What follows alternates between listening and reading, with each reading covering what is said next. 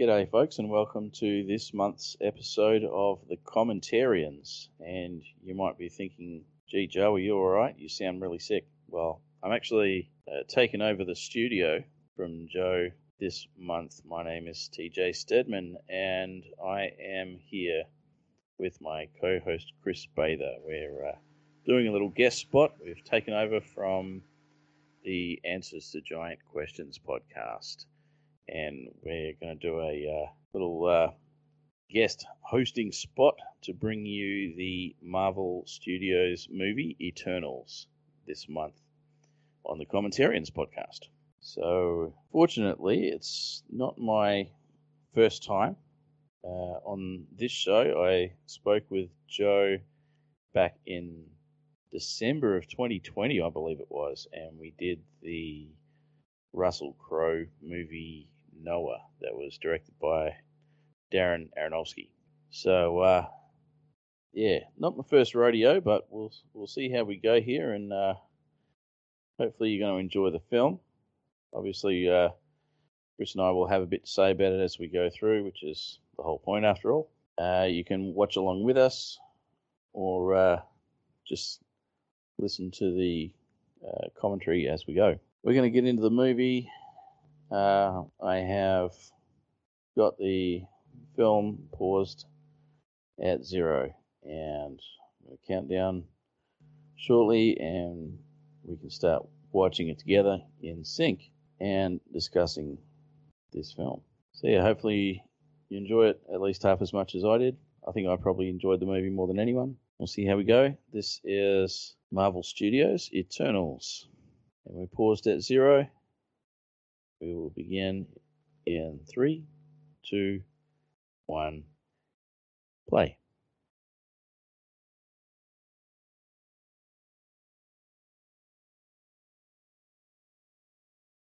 All right, so our opening credits are rolling. A very biblical feeling about this. It says, in the beginning. So, right off the bat, we're getting a bit of a story, giving it a very epic feel. And we're getting some mythology explained to us, a bit of a creation story. And we've got these gods and chaos creatures being described to us. It's a very old tradition, this kind of thing, creation stories in various forms and guises.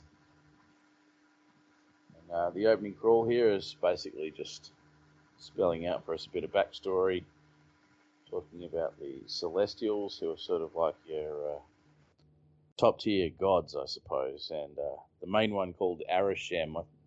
Shem's an interesting name, it's very Semitic, obviously. It sort of conjures up images of the Jewish or Christian God, which I don't know if that's purposeful or not, but I believe the writers were Jewish, weren't they, Kris? Yes, g'day folks. To steal your line, Tim, I'm Kris, and as Tim said, I'm Tim's co-host on the Answers to Giant Questions podcast. Jack Kirby, and I'm sure we'll get into him later, is basically the creator of Eternals, upon which this film is based. And I think this is the first Marvel film to use a text crawl. You and I would know it, Tim, from Star Wars, of course, and many other films have used it since. I always kind of cringe a bit when I see text crawls because I think it's a bit lazy. It's like exposition heavy, and why don't you just reveal this as the story progresses? But I guess, this film spans centuries. It's the 26th Marvel film, I believe, introduces at least 10 new characters, so we have a lot of stuff to get through. So I guess that's where the textual came in.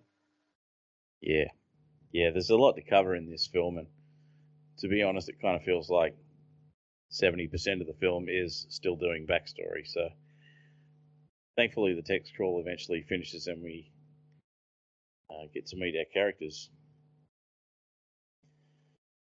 So, it's an interesting opening setting. 5000 BC.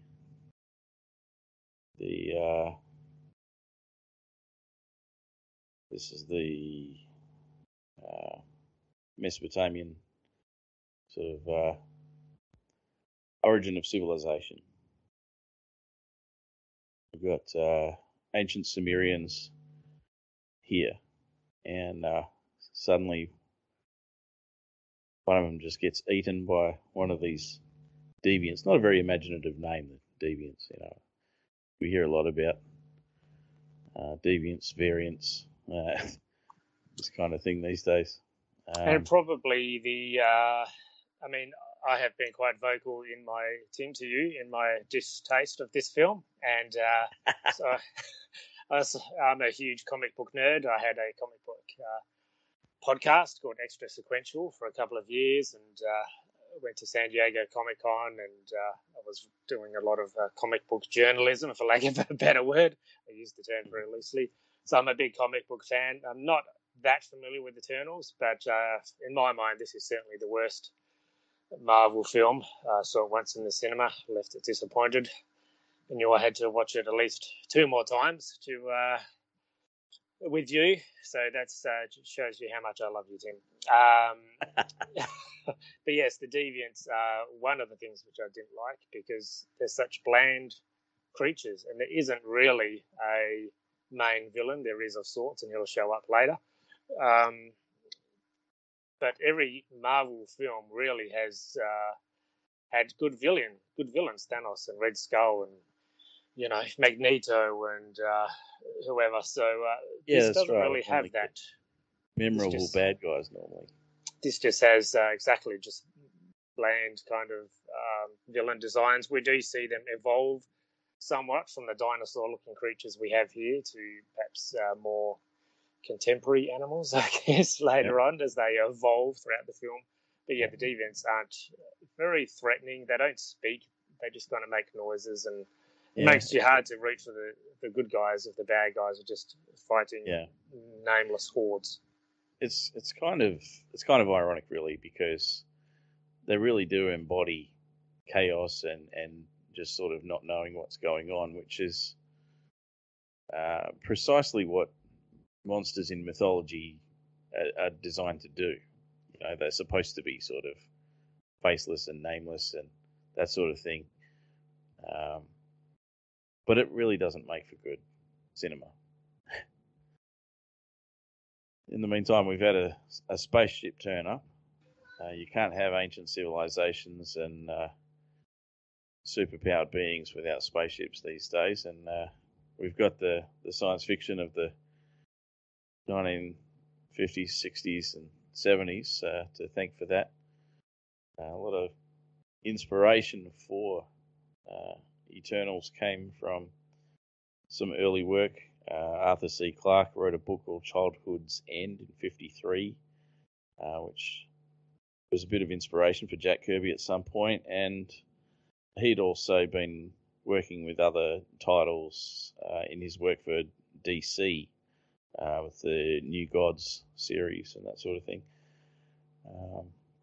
which went on for a while. But yeah, a lot of this stuff is based pretty heavily on ideas that generated by folks like Zecharia Sitchin, who claimed that ancient Sumerians were in contact with an advanced race from another planet and this kind of thing. So, yeah, a lot of those ideas carry through in this film.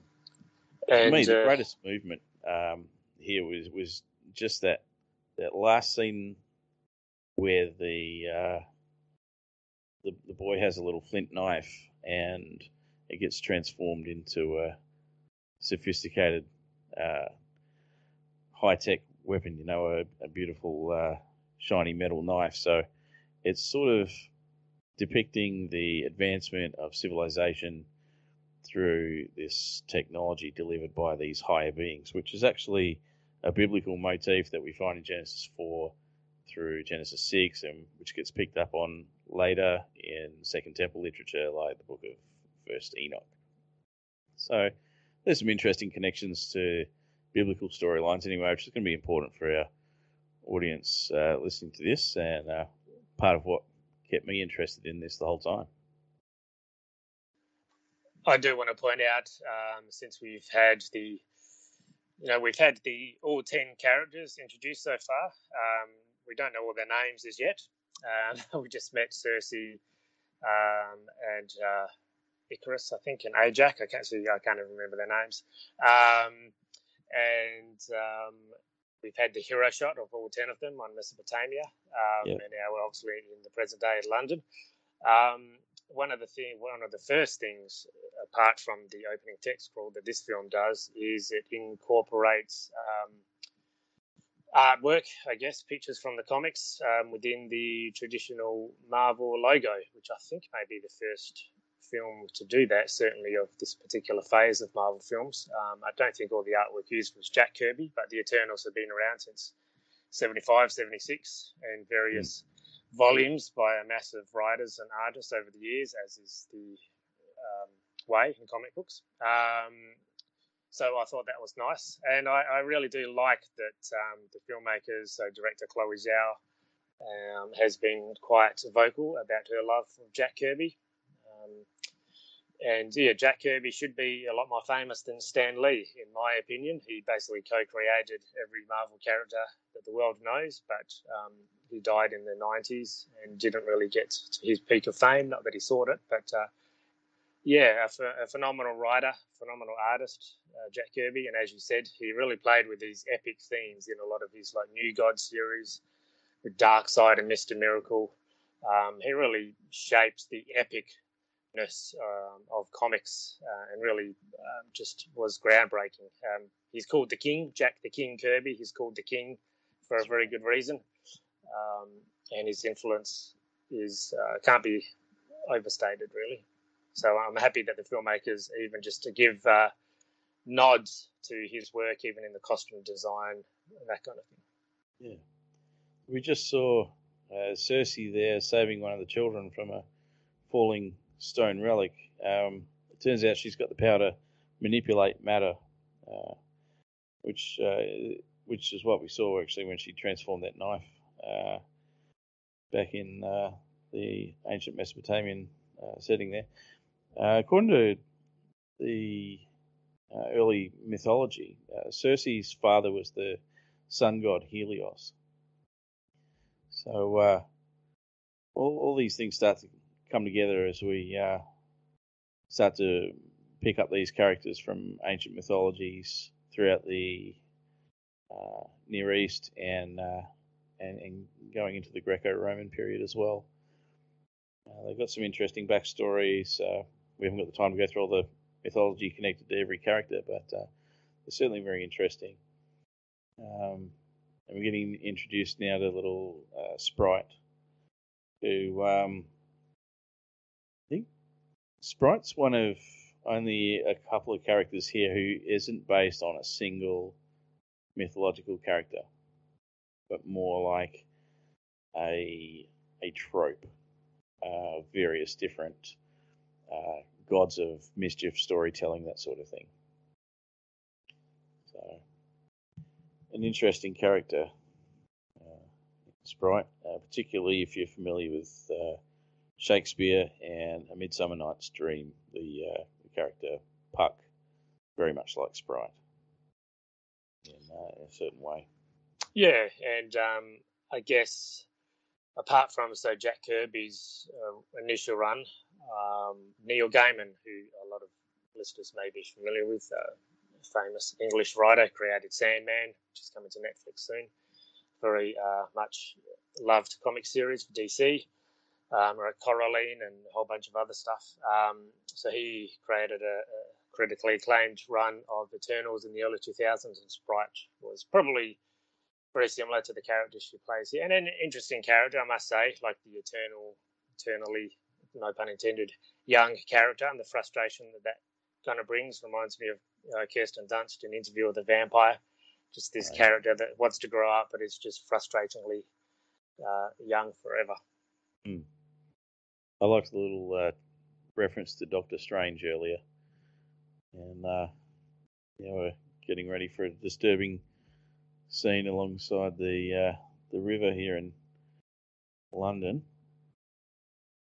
And another one of these chaos monsters is about to emerge. There's a whole number of little references to other Marvel films throughout this, but not really a significant degree of interplay between them. No, that's right. I mean, this character here is Dane Whitman. You heard him. You heard them refer to him as Dane. So Dane is played by Kit Harington, and so Dane is Kit Harington from Game of Thrones. I must admit, I've never watched an episode of that series and probably never will. But Dane Whitman is a character from the comics, not really closely associated with Eternals, but is known as the Black Knight in the Marvel comics, and that's kind of hinted at here with his family history, and we'll see that in the end credit scene as well later on. Spoilers. Yes, and obviously Dane knows a bit about these characters, and he's not completely oblivious because he sees them use their powers, and he's in love with Cersei, and so he's kind of caught in the middle, I guess. It's pretty interesting. Yeah, he's got a bit of an idea of what's going on.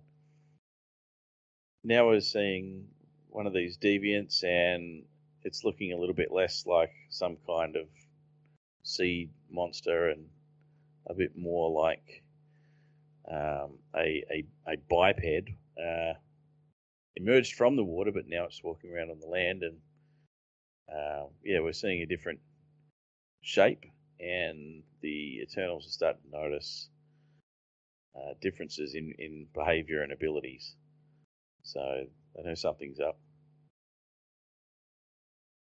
And Icarus turns up to save the day. Icarus is an interesting character and possibly one of the more complex characters in the film because he's one of the major players here. Yeah, I mean, in the comics, he's kind of is more of the Ajax, I guess. He's more of the leader, and he's probably the most famous Eternal. And I'm sure you'll tell us all about Icarus and flying too close to the sun and all that. And obviously, it's a different spelling here. But yes. They try and play with the spellings on all these to just kind of, I don't know, to try and be a bit different or something. But we all know what's going on.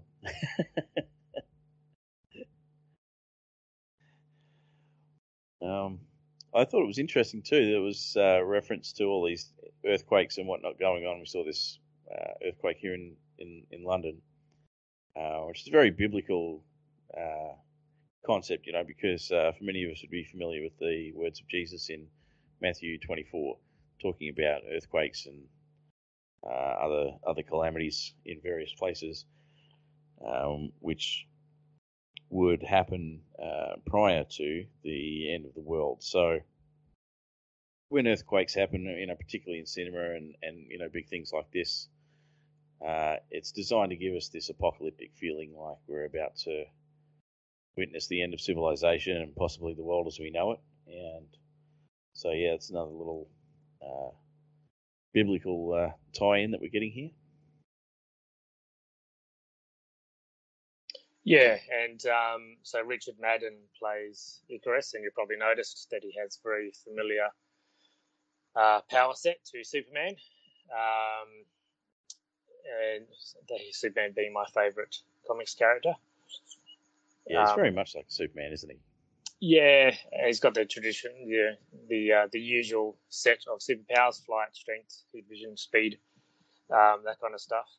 And Chloe Zhao, the director, did say that she was inspired to make Icarus a bit darker, much like Superman was in the Zack Snyder film Man of Steel from 2013, which another superhero film, which I definitely do not like, but it does have a very good soundtrack. But Richard Madden is from Bodyguard, the BBC miniseries from a couple of years ago, which is pretty awesome, I've got to say. That's probably where most people would know him from, I guess. Yeah, that's actually a good series, that. Yeah, so we've got a reference to Thanos there, so they're obviously aware of the whole Avengers Infinity War storyline and all the rest. Yeah, it was interesting. A little bit of exposition going on there, saying, "Oh, we're from the planet Olympus," which, if that isn't just a blatant rip-off of Greek mythology, with Mount Olympus and the Olympians, well, I don't know what is. But that's the flavour of this whole film. Basically, it's a retelling of ancient myth. So now we're getting a little bit of backstory behind the failed romance between Cersei and Icarus. Poor old Dane Whitman there, feeling a bit left out. So he thought he was the guy.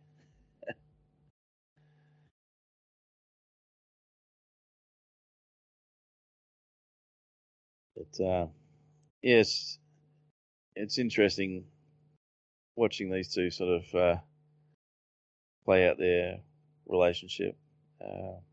Cersei is quite conflicted at times. Yeah, it's almost I've only just thought of this now watching this again, but it's almost like Superman and Lois Lane. This superpowered being who can do so much, but is tethered to humanity. We falling in love with a non-powered human. We find that a lot in comics. With Peter Parker and MJ and Thor and Jane Foster and Flash and his wife Linda Park. So it's almost like they are falling in with humanity, and humanity tethers to them. So rather than just fighting for humanity and saving the world, they're in love with one person, and that's the person they kind of think of. I mean, we do get hints of that relationship, I guess, here. Certainly, as you said, a troubled relationship. But this isn't really a love story, I guess. No, it just kind of seems to be an extra layer. I don't know how necessary it is to the plot, but still, how could you be around for thousands of years around the same people and not develop connections? I suppose it's going to happen. Yeah, absolutely. It reminds me of The Office, the English Office. Oh, yeah. And, I think there's a line where Martin Freeman says, we walk around the same piece of carpet every day for years, so when you find a connection with someone, you've got to hold on to it. I'm paraphrasing, but yeah, that's why a lot of people find their lovers, eventual partners, where you hang out, church, or work, or saving the world in this case. Yeah. Well, speaking of people who spend a lot of time together in this movie, we've now got Gilgamesh defending the Ishtar Gate back in ancient Babylon. This is set at the time when the walls of Babylon were newly built. So we're in the time of King Nebuchadnezzar II, actually. So this is a time from which we have a lot of biblical connections. The Israelites were actually, the Judahites were in exile at this time in Babylon at 575 BC. So what we're seeing now on the screen with these beautiful blue walls around the city of Babylon, this would have been the same thing that the ancient Jews would have actually witnessed themselves. And Gilgamesh is played by Don Lee, Korean actor Don Lee. He's 50, believe it or not. Wow. Probably a couple of years younger here. So Korean actor who probably, again, most will know from Train to Busan, which another awesome film on Netflix also, and I think a sequel is coming out soon. Of course, Ajak is played by Salma Hayek, who's been around for many, many years. Yeah, she almost seems eternal herself. It's weird. Like, she has this ability to speak to Arishem, the one of the Celestials, right? And she's standing on his face or something while having some kind of a vision and communicating with him. It's very unusual. It's like Ajax was initially male in the comics, I believe, and portrayed as a god of the Inca civilization. But Ajax is based on Ajax from Greek myth, and Ajax wasn't a god, but like a human king, which they often used to divinize the kings. You know, they would claim that the king was the representative of a god on Earth, and there's some good reason to suggest that there's a linguistic connection to Anak from the Bible. So if you're familiar with the Anakim, the tribe of giants from the early books of the Old Testament, particularly Numbers, Deuteronomy, and Joshua. So there's some suggestion there that Ajax should have actually been a giant. I'm yet again going to be disappointed that the people who are supposed to be giants in this are not giants. So Gilgamesh is supposed to be like 16 feet tall. Ajax should be a giant. Oh, well, you know, I thought this was going to have giants in it, and sadly there are none.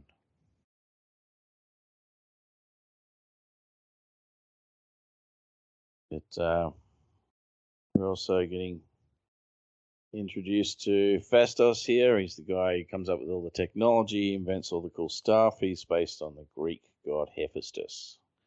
So, as we talked about earlier, in the Bible, you had these lesser gods, these fallen angels, or the sons of God, as the Bible calls them, introducing technology to mankind. And Hephaestus, or Fastos in this film, really represents that. Hephaestus is the god of the forge, so he's the guy who creates all the interesting technologies and makes things out of materials that ordinary humans don't know about yet. We can actually trace that even further back. We can go back to the civilization of Ugarit, so part of the larger group of northern Canaanites. They had a god known as Kothawakasis, which basically means skillful and wise. And in Ugaritic literature, he is the one who creates weapons that are used by the storm god Baal to destroy Yam, the god of the sea. So basically, this is a guy who is able to create weapons that bring order to the world, and that's how he's sort of portrayed, I should say, as helping the primitive humans to develop ways to improve their world. How he's sort of portrayed, I should say, as helping the primitive humans to develop ways to improve their world. Yeah, and fun fact, I've actually got the first appearance of Fastos in comics from the second volume of Eternals, so Eternals #1, which came out in 1985. And yes, played by Brian Tyree Henry, and apparently the first gay Marvel superhero, at least to be depicted so on screen. And Sprite's entertaining of the crowds there, of the villagers, just reminds me of C-3PO entertaining the Ewoks, you know. Yeah, telling the stories. It was interesting, actually. She's there telling the Epic of Gilgamesh, which is kind of funny because, you know, Gilgamesh is there and could have told it himself. But yeah, that's one of the oldest stories ever told. But of course, Sprite's job is not just to tell stories, but to make people think certain things. So she's got a role in sort of misdirecting people so that they don't necessarily get what's going on. And then we were also introduced there to Makari, who's based on the Roman god Mercury.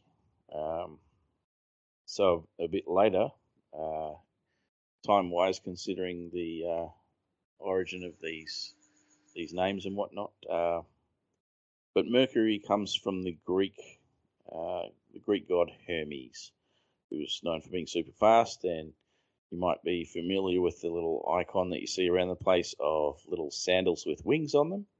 And if you've ever bought Goodyear tyres or seen the logo on the telly, you'll know what I mean. It's a little shoe with wings on it. And that comes directly from the Greek depictions of the god Hermes, who, we're seeing here in the Roman form of Mercury or Makari for this film. And also, Makari is the first deaf Marvel superhero on screen. If you watch the Hawkeye series, you'd be familiar with Echo, who appears in the Hawkeye series. Who's actually a Daredevil character in the comics, and she will be getting her own Disney Plus series as well. But yeah, Makari is the first deaf character, and obviously played by deaf actress Lauren Ridloff, and her husband was the interpreter on set. And Druig, as you announced, I think earlier, Tim, is played by Barry Keoghan. Keoghan, I don't know. So yeah, it's interesting just to see the different interactions between the characters, and kind of just in a few seconds we can see the closeness or the conflict between the characters. I think that's set up quite well. Yeah, it's interesting watching the Eternals here, helping people, developing their agriculture and influencing their society for the better. They're always, portrayed as these wise benefactors who just want good for people and that sort of thing. But that's a powerful misdirection, because when we read the Bible, we're told that it's really the other way around. Whenever we have semi-divine beings interfering in the affairs of men, it's never good, because they have a way of corrupting people and bringing them away from the knowledge of God. If you spend a lot of time in evangelical circles, you'll no doubt hear the common notion that if there ever is a UFO event or some kind of visitation from aliens or whatnot, that these are really going to be demons deceiving us, and the narrative will be, we've come from another planet, an advanced civilization, and we're here to help you, and that sort of thing. And we get told, well, that's going to be the big deception that's going to come in the future. We just saw another first for this film, which is the first sex scene in a Marvel film. No nudity, but certainly the first sex scene between Cersei and Icarus. Their relationship is an interesting one. Icarus certainly doesn't seem like the most charming individual, but who am I to cast aspersions on Cersei's romantic choices? Sprite didn't look very happy about it. No.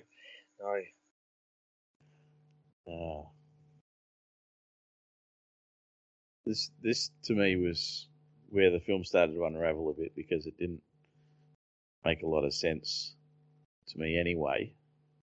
It's supposed to not make sense, really, but I just felt that they didn't handle this very well. Yeah, I think obviously they're flashing back and forth between present day conflicts or situations and then going back to the past and trying to explain how these things took place. That's not a unique storytelling device. That could work to perhaps a bit better, especially in a film like this that spans thousands of years. But I think this film didn't really connect with audiences because you've got 10 characters who no one's ever heard of all in one film. You're trying to jump back and forth between all their backstories in the present day. You spend so little time in the present day that you're not even sure you follow what's going on. Yeah, I mean, we do.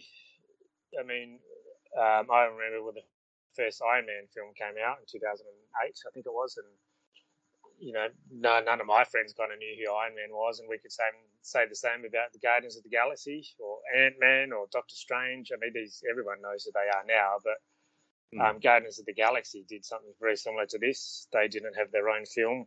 They were just all kind of introduced at once, but you've got Star-Lord and Groot and Drax and Rocket Raccoon, all these characters that are well loved. But here, the characters just seem so bland.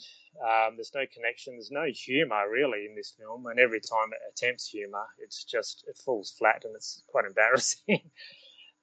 So even though there's 10 characters all in one film, Guardians of the Galaxy has proved that it can be done. But Eternals, it's more like a drama. And that's why they chose Chloe Zhao, the director, who's known for The Rider, and then Nomadland, which are both very serious, minimalistic kind of films.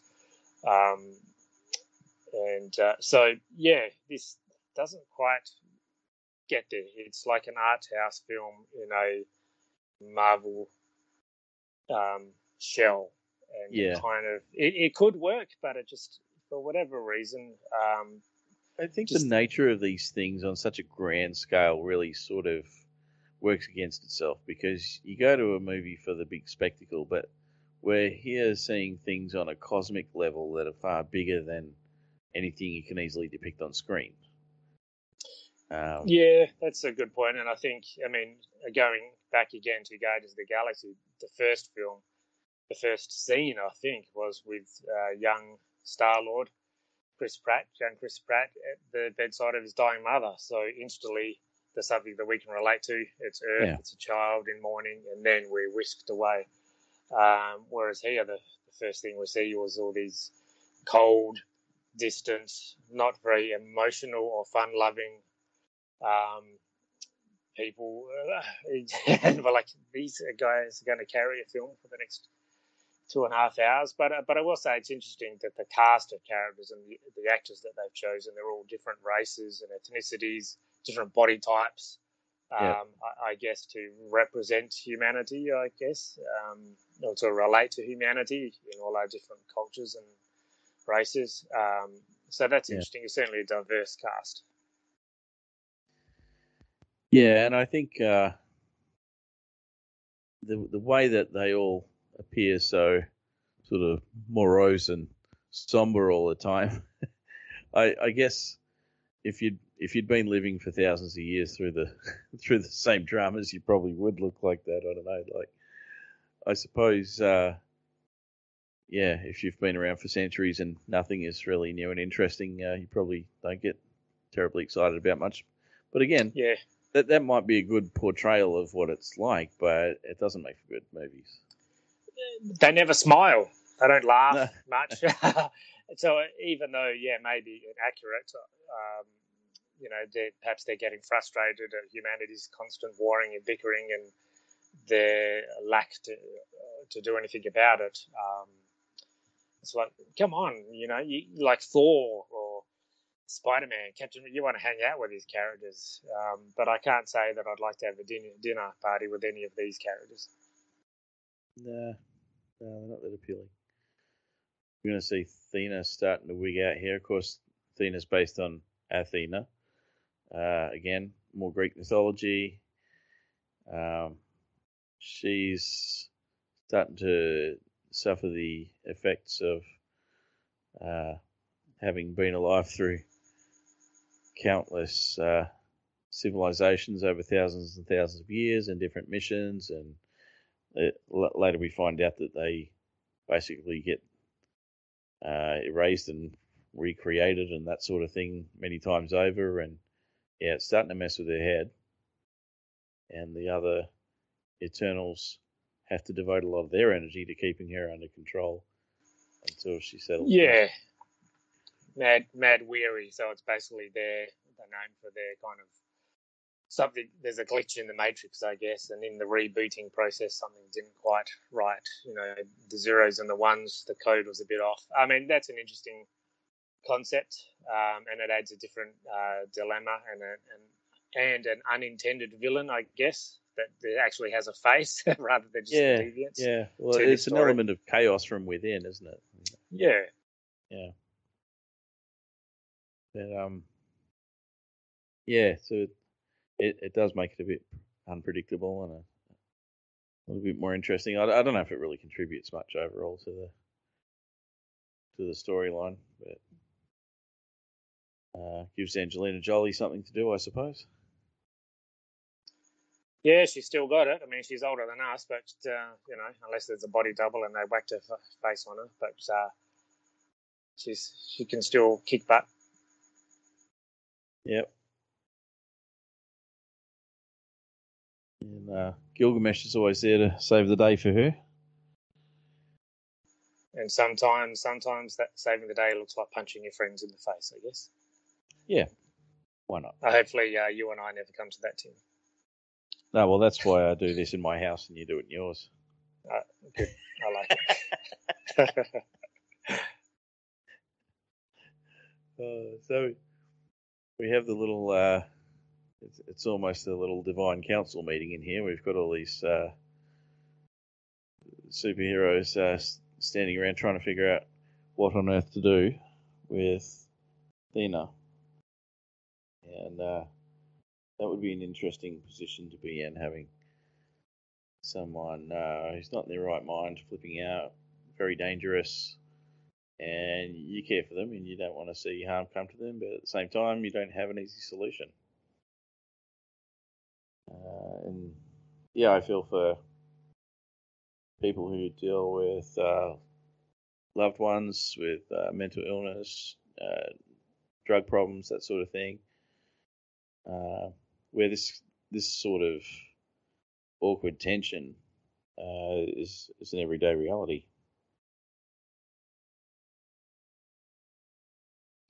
Yeah, it's almost like dementia or whatever. I mean, it would be pretty tragic to forget your memories, forget your friends.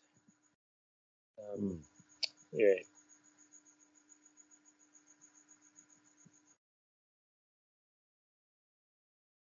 Yeah, Druid here is really the philosopher, isn't he? Like, again, he's not one based on a single ancient god or whatever. He's more a composite of different ideas, but probably, and going by the name, I would say based on the Celtic Druids. And he's got some interesting power in the ability to control the minds of the masses there, which we're seeing now on screen as he stops all the fighting that's going on outside. And despite that ability, it's kind of ironic that he talks to the others about using their powers to control other people, and whether that's right or wrong. He's got some interesting ethics. He's very determined.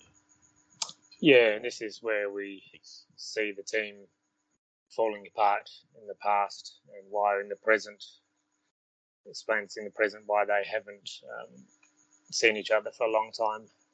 Yeah. Again, that's a familiar story. We see that in a lot of kind of films, where you kind of getting the band back together. Ghostbusters Afterlife springs to mind, where friends are now parted and they've got to kind of get back together and somehow and save the world. Yeah. Every time I look at Gilgamesh here, I think to myself, why didn't they choose an actor from the Middle East? Someone who looks Mesopotamian. True. I'm a bit puzzled that they have these obvious connections to these myths, which have very definite locality, and there's no shortage of artistic depictions of these characters going back thousands of years. wouldn't have been too much to ask, I would have thought, to get them to at least resemble the cultures that spawned them.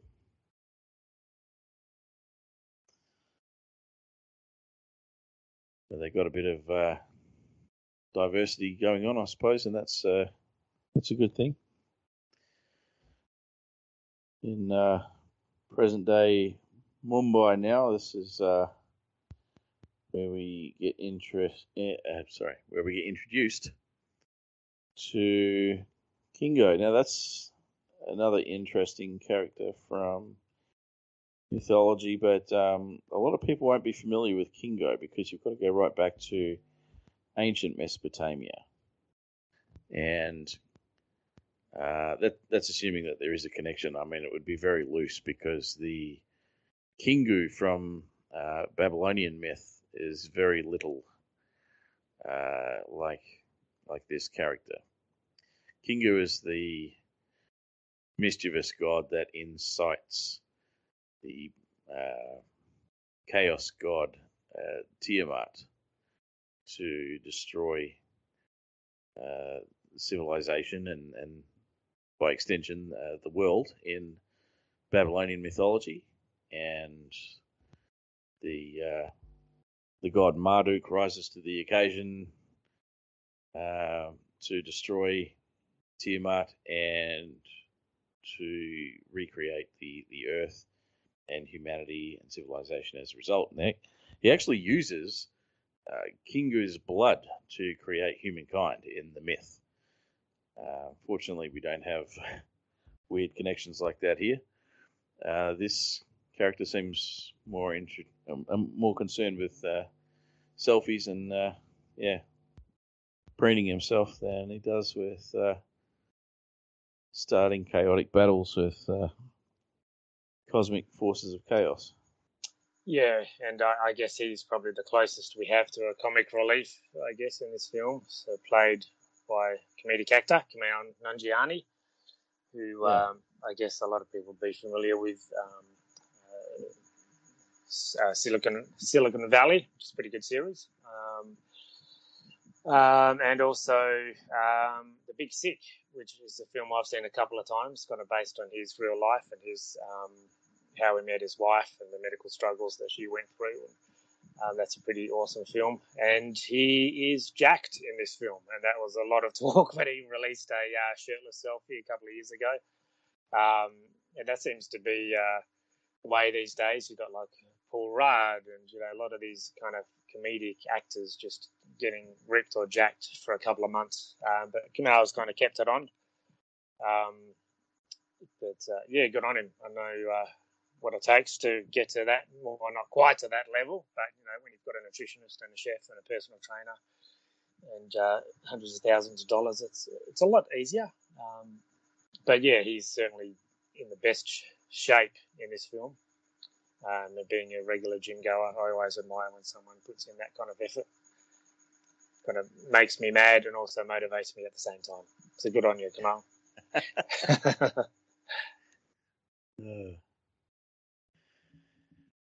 Yeah, it's an interesting character. He does, as you say, bring a bit of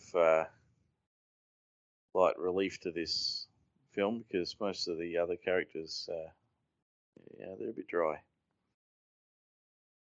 And, at least it brings a bit of comic relief, if you like.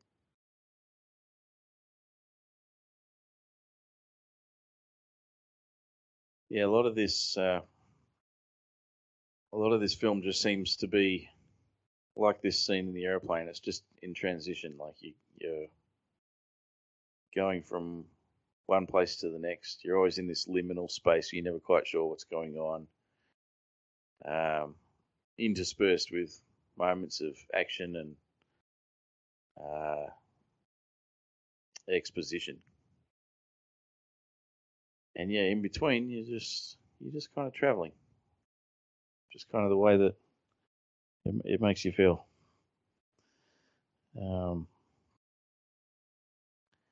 As I say, watching these characters interact,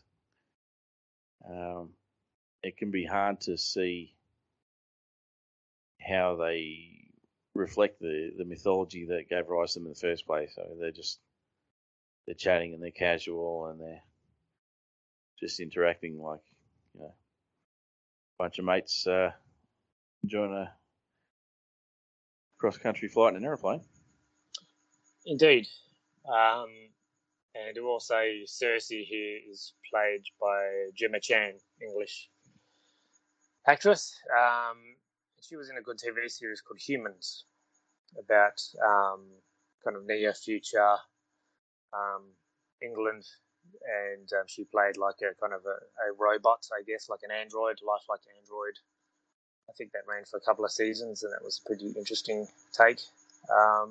And she was also one of the few actors who's played multiple roles in Marvel films. So she was also in Captain Marvel a couple of years ago as Min Erva, as one of the soldiers, but she looked very different. Had face paint on and wore a green costume, so she was certainly unrecognisable. So this is actually her second appearance in a Marvel film. Oh. Interesting here how Sprite points out that Kingo never ages, and he just sort of passes it off as like different generations of the same family. Yeah, that's pretty interesting. You think people would cotton on eventually, but I guess in his grandpa and perhaps father days, they didn't have as much photographic evidence. It reminds me of the Phantom comics. The Phantom always looks like the same Phantom, but you get told it's the great grandfather, originally or something. 30-something generations of Phantom. Hello, we're in Australia now. It's time for us Australians to groan at the stereotypical depiction of Australia. Well, they don't have any locals appearing, like in that Simpsons episode, trying to do bad accents. Thankfully. We did get spared from terrible fake Australian accents. The old stationary windmill in the background and some tumble down old, what is that, a pub made out of stone or something in the middle of nowhere. Gilgamesh, ancient Sumerian hero and warrior. Where else would you expect to find Gilgamesh but in Australia as a country cook? I don't know. That just doesn't make any sense to me at all. I mean, it makes some sense, I guess, because Gilgamesh is trying to take Athena to somewhere isolated where she won't hurt anybody. And, you and I, Tim, we live in, I think it's the second or third most isolated city in the world. But yes, Australia certainly has a lot of sand. I mean, I guess you could have gone to Antarctica, but then you can only eat penguins. It's just like, think of a place where there's nothing. Yeah, Australia will do. It's a shame about that pie that he dropped. That looks like a really good pie. Actually, I think Americans would be disgusted by Australian pies because we generally just cook with meat. And they don't do meat Yes. pie a lot. No. Like fruit pies and whatnot. Yeah, don't ask for a mince pie if you come to Australia unless you're prepared for ground beef in a pie, because that's what it is. And we love it. Unless it's a fruit mince pie for Christmas, a fruit mince pie. Oh yeah, well that's the thing. See, they say mince pie and they're talking fruit mince pie. They don't say fruit mince because they assume, well, pies have fruit in them. Like, what else would you put in a pie? So they say mince pie because they mean fruit mince. And we Australians are like, you want a mince pie? You got one. And it's ground beef.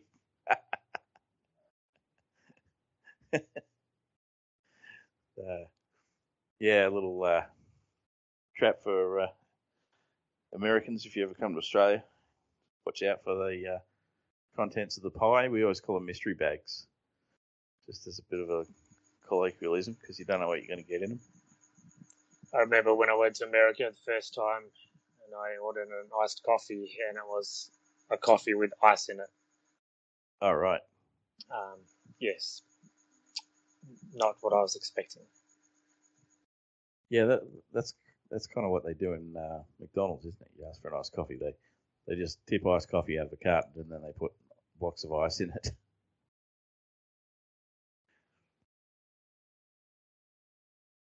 So we've got another scene here where we're trying to talk Thena down off the cliff, metaphorically.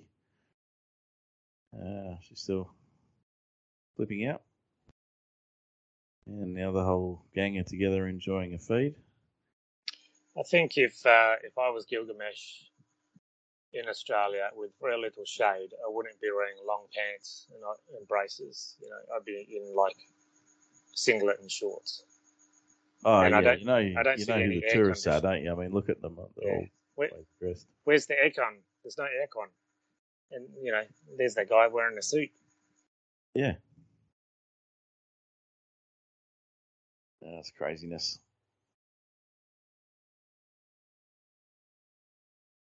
So here we have another example of the humour falling flat, and this is just their attempt at humour, and like, oh, the gang's all back together, and it's like a family Christmas dinner, and everyone's having a laugh, but no.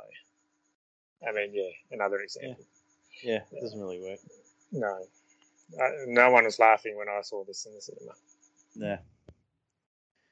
And again, we're here with all these, greatest heroes of world history, and they're just sitting around having a meal, having a conversation about nothing of consequence. And Cersei decides to leave the room. I would have left the room ages ago. Actually, it's it's a pretty dry argument in there. There's not much going on.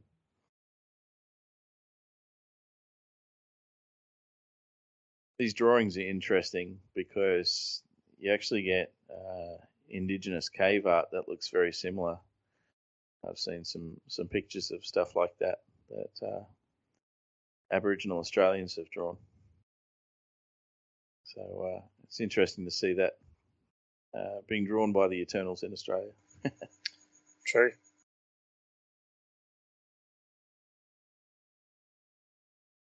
You've got more discussion about the earthquakes and that sort of thing, which mentioned earlier. And again, the reminder that this is perhaps indicative of the end of the world.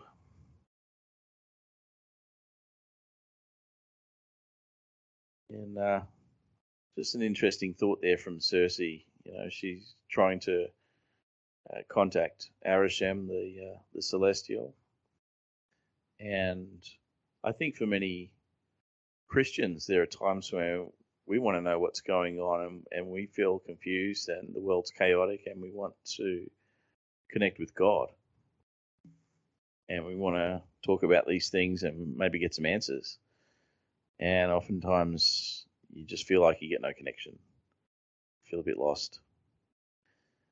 And Cersei just perseveres and she manages to establish a connection, and now she can speak with Arishem. I think for us as Christians, yes, sometimes you do need to persevere, and sometimes you need to look within yourself and see if you're not actually making it hard for yourself to commune with God. Yeah, just an observation there. But now Cersei's actually getting a sense of understanding of what's really going on here, and we're finally getting to the actual plot of the film, where Arishem explains that celestials are seeded in different planets all over various universes, and there is a seed inside the planet Earth, which is due to give birth to a new celestial being. And the birth of that being, or the emergence as they call it, will destroy the planet and everything on it. But that emergence of that celestial will mean that the the Celestial will go on to create many more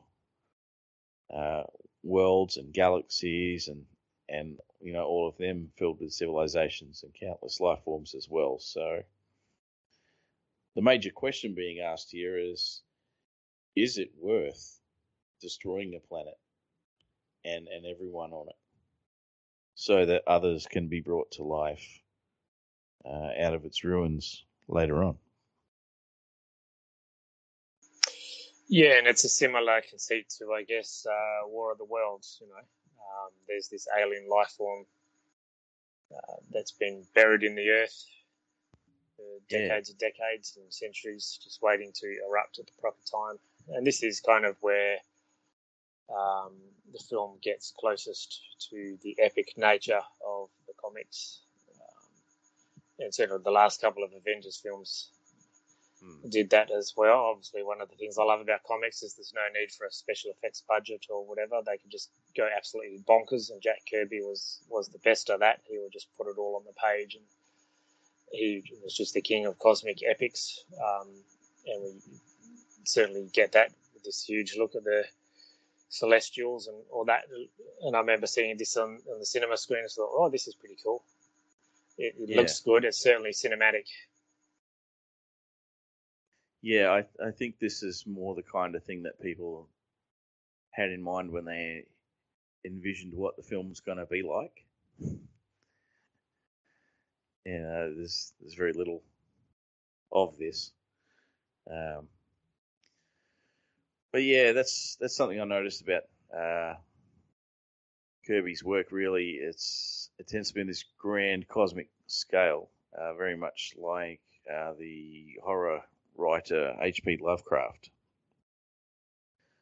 Very much centered around these vast cosmic intelligences and things happening on a huge scale.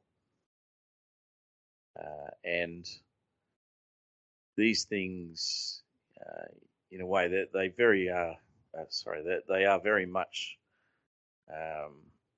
the true nature of creation stories. That might alarm some people who've only ever heard of creation as told to them in Sunday school, but the idea of creation stories in the ancient world and the biblical story is no different. It's just told with different emphasis. Is the idea that creation is bringing things into order and creating new possibilities.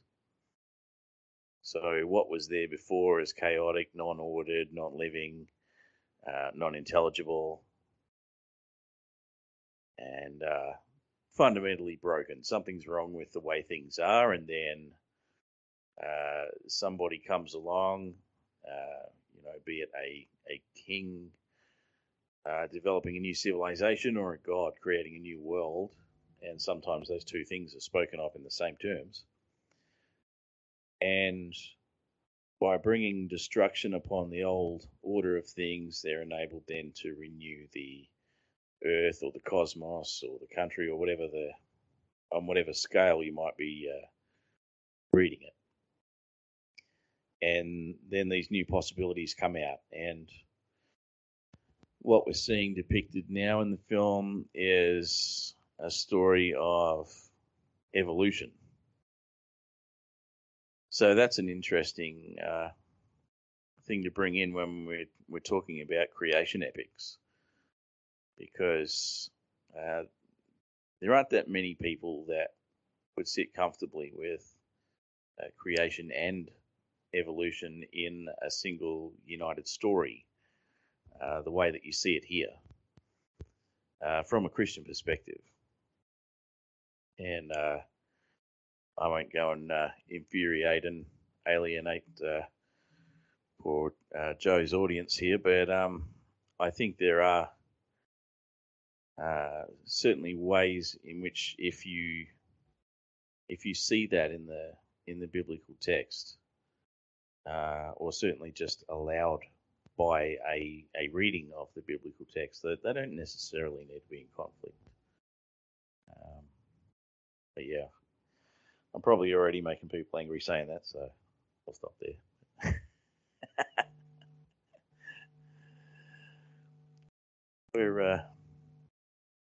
We're down from the cosmos now and back in the kitchen,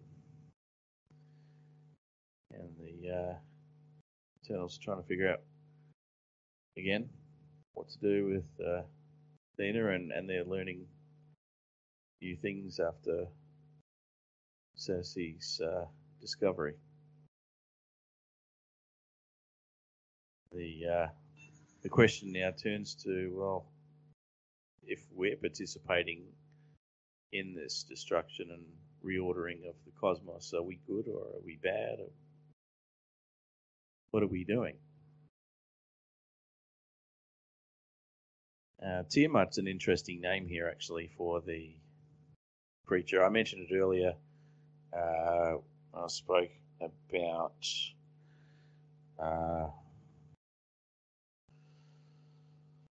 Kingu. So Tiamat is the name of the chaos monster that threatened ancient Mesopotamia, according to their mythology, and the god Marduk rose up to destroy Tiamat. From the corpse of Tiamat, he created the world, according to their story. Biblically, there is something similar to the Leviathan imagery. So if you've read Psalm 74, various other passages, there's some allusions to that kind of mythology. So when they talk about Tiamat here as the emergence of this new celestial being that would destroy the earth, it's very much overlapping with what we get in ancient Babylonian mythology.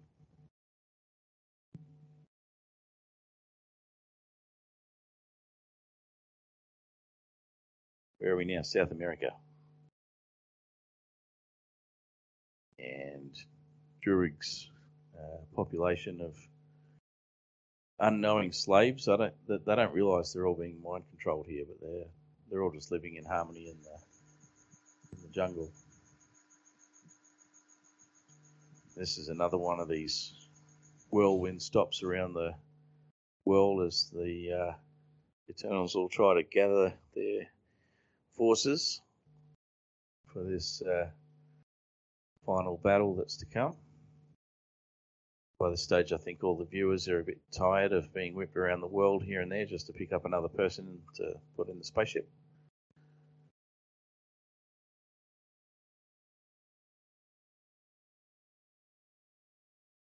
And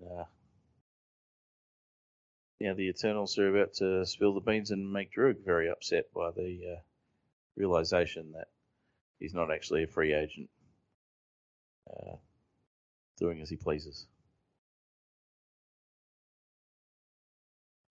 Some very interesting questions come out of this, not just the ethical stuff, but how much of their actions and their purpose is predetermined,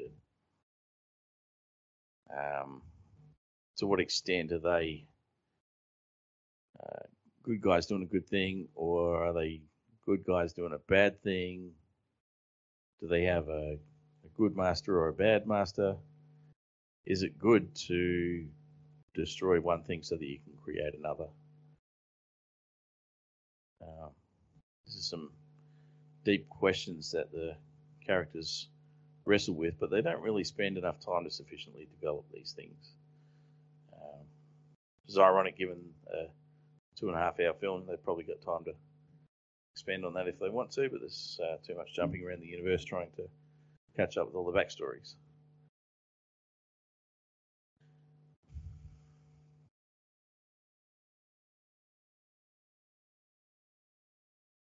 There's a little bit of a hint developing here that Icarus is perhaps go a bit unhinged before long. He seems to be getting a bit shirty, a bit edgy here. They haven't managed to convince Druig that he needs to be part of what's going on. But, I think their fortunes will change in a moment.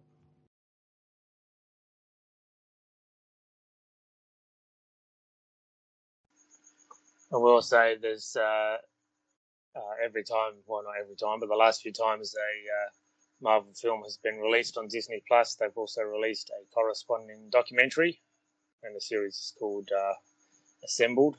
And the one for this film, Eternals, was released a couple of weeks ago. So it's basically a behind-the-scenes thing and interviews with the director and the creators and actors and all that kind of stuff. It's about an hour long.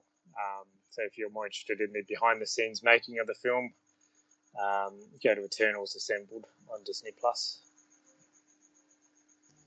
Yeah, that'd be worth checking out. I was going to have a look at that one. I didn't get around to it beforehand. Yeah, I'll probably watch that after. Bit of a touching scene here, I think. Athena and Gilgamesh, and just sort of acknowledging that they've always been there for each other through difficult times. And it seems to be a little more genuine to me anyway than some of the other relationships between the other characters. I don't know. I think maybe they're just better actors or what. I don't know. Yeah, it's more heartwarming, isn't it, their relationship? Whereas every other relationship kind of seems not genuine or perhaps a bit troubled just below the surface. Yeah. What do you think about Kingo mentioning Peter Pan? Yeah, I think calling Sprite Tinkerbell. Yes. I mean, it would be hard to not have just thousands of years of pop cultural references at your fingertips. Yeah. But I thought it was a pretty good analogy, really. The fact that Tinkerbell's always been keen on Peter Pan, but is never going to hook up with him, you know? And Sprite seems to be very much the same way with Icarus. Just, yeah, he's inaccessible. Sprite's just, yeah, be upset about that.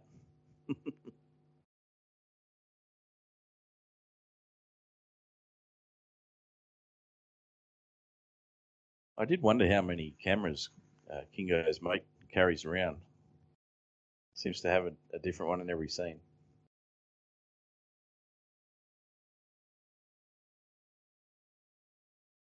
It's kind of weird that they keep Dane Whitman in the loop here just by sort of having him trying to contact Cersei every so often. It's like we're just sort of being reminded that he's there the whole time. But he plays no part in the bulk of the film. Yeah, it's an odd one, isn't it? I guess he's kind of the human connection for us. He's kind of the stand-in for humanity, perhaps, and also shows that Cersei loves humanity so much that she's fallen in love with one of us. Yeah, that's the interesting thing, actually, that the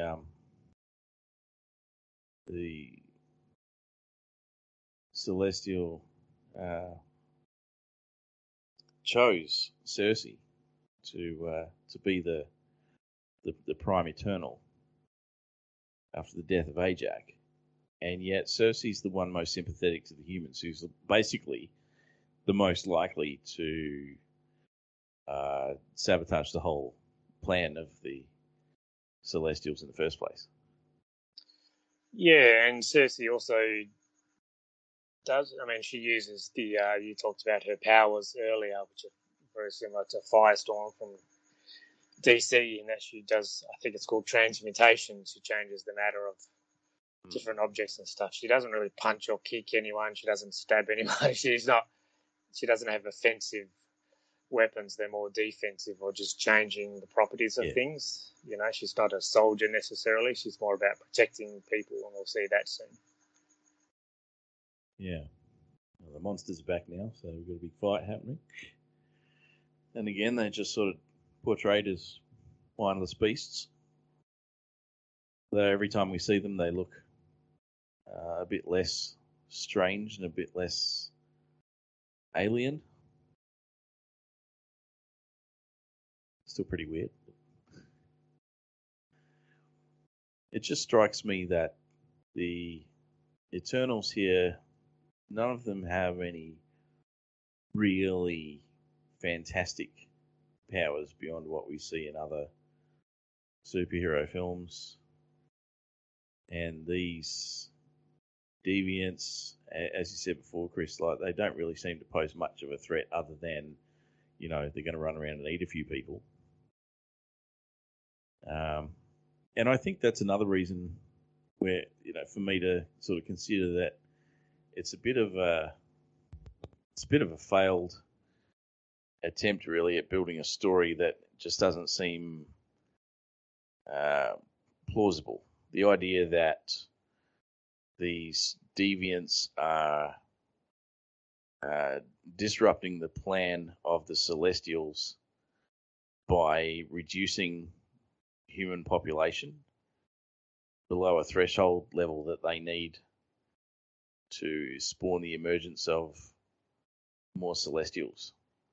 Like, if all they're going to do is run around and eat a couple of people, they're really not a threat. Like, any natural disaster that happens would do more damage than they do. True. I mean? Like, I don't see that as really carrying that story with any credibility. And the Eternals, they seem to have only just enough power to hold them off. Then they don't really manage to actually destroy these deviants convincingly. So, I don't know. I think for something that's supposed to be on such a grand cosmic scale, it just seems to lack some imagination. I suppose, I don't know, maybe they've got to make it real enough at some point that it's relatable, but just, shooting monsters with guns, we've seen it before.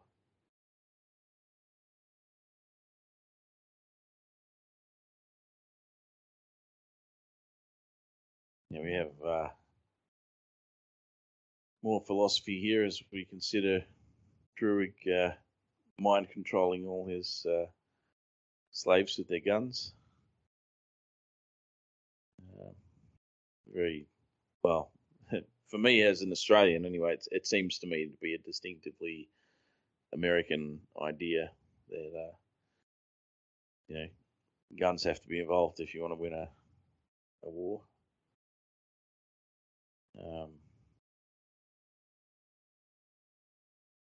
Now we're back to Athena having trouble regulating herself. She's going to slip out shortly when they need her the most. Druids seem to let go of controlling very easily. Like, I've controlled your villagers for thousands of years, but you're free now. Yeah, I don't know. It was sort of, just kind of convenient to do that then. I guess he's trying to save them, but if I was them, I wouldn't come back. Yeah.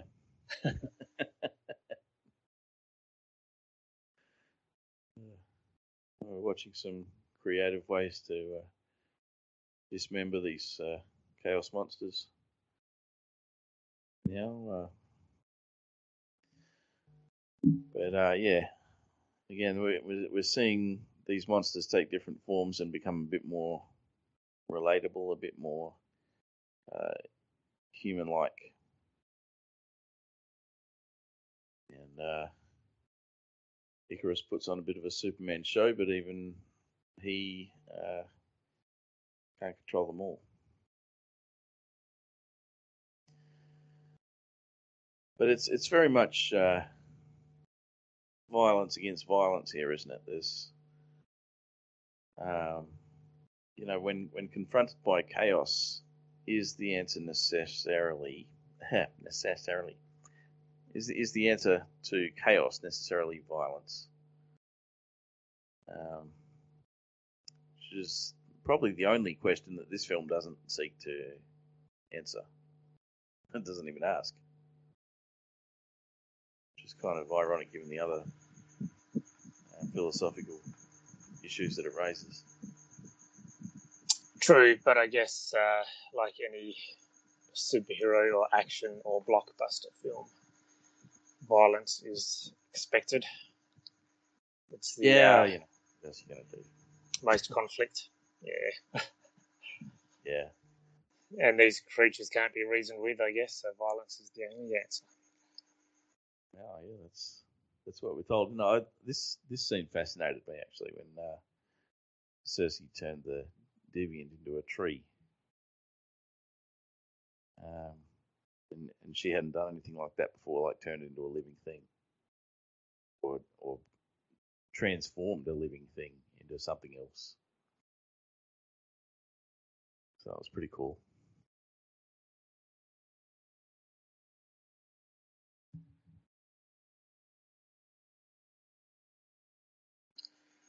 Yeah, I mean, oh, go ahead. I was just going to say, Marvel films are often criticised for their lack of visual style. Like they're generally quite bland. I mean, even though there's good costuming and special effects, the cinematography is often, the same. There's not real anything daring or experimental. I mean, this film, each locale certainly has its own unique cinematography compared to the colourful scenes in other, particularly the Bollywood, the Mesopotamia. This is a lot more, I guess, smoky and misty, muted colour palette. So at least they're trying, after 26 films, they're trying to do something different. Yeah. But I don't know if that'll continue after the poor reception this film got, and certainly the lowest rated Marvel film. And the next Marvel film is Doctor Strange in the Multiverse of Madness, which I'm quite excited about. That'll pretty much be the opposite of this. Yeah. But don't you think like that's largely the difference between the interconnectedness of the multiverse idea, where you've got familiar characters from different timelines and different stories that we already know, all mingled together, versus this, which is almost entirely detached from anything we'd be familiar with. Yeah, I mean, these are all brand new characters, new concepts. We've never heard of the Celestials or anything like that before. Yeah, Doctor Strange. I mean, it's for the same reason people were so excited for the last Spider-Man film. I guess it's and Ghostbusters Afterlife, which I adored. It's hitting all those nostalgia buttons in such the right way. This doesn't do that. That doesn't mean it's a bad film, because it doesn't.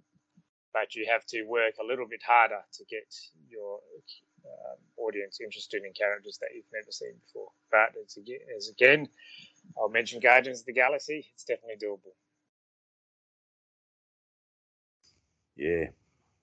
Yeah, that was definitely done better. But then it's a lot more fun, isn't it? That whole concept. This part of the film, it starts to get interesting when the deviants evolve rapidly and start to look very human-like and start actually having conversations, and the Eternals realize that they're becoming sentient beings now, and they can be reasoned with and they can be talked to. But now they've got to overcome the wrongs of the past, because the deviants saying, well, you think you're the saviors of the world and everything else, but you're just murderers, and you're killing us, and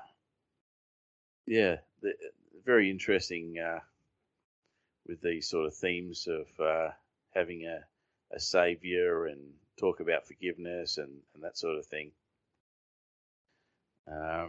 Again, really brings out these biblical themes that we're so used to in our Western culture because of our Christian roots. But in this setting where we have evolution and we have the mythology of pagan civilizations, and we have these cosmic scale creation narratives unfolding, it's all kind of lost in the mix.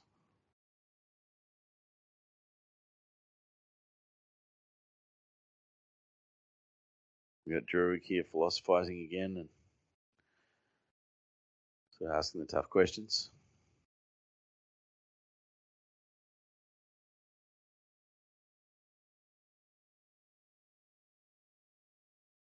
Yeah, it's an interesting line from Cersei there, saying that the deviants are sentient beings now that have a conscience, and she says that makes them more dangerous. I wonder how we reflect on ourselves in that way, and how we treat animals. These are just things that kind of went through my mind as I watched this film the first time. It doesn't really allow you enough time to dwell on these things to any satisfactory conclusion. It just kind of raises the issues and leaves them in there. It's very it's almost pretentious, really, doing lip service to the ideas. And here we have Fastos in grief over the damage that technology has brought to the world in Hiroshima, 1945. He's witnessing the aftermath of the atomic bomb.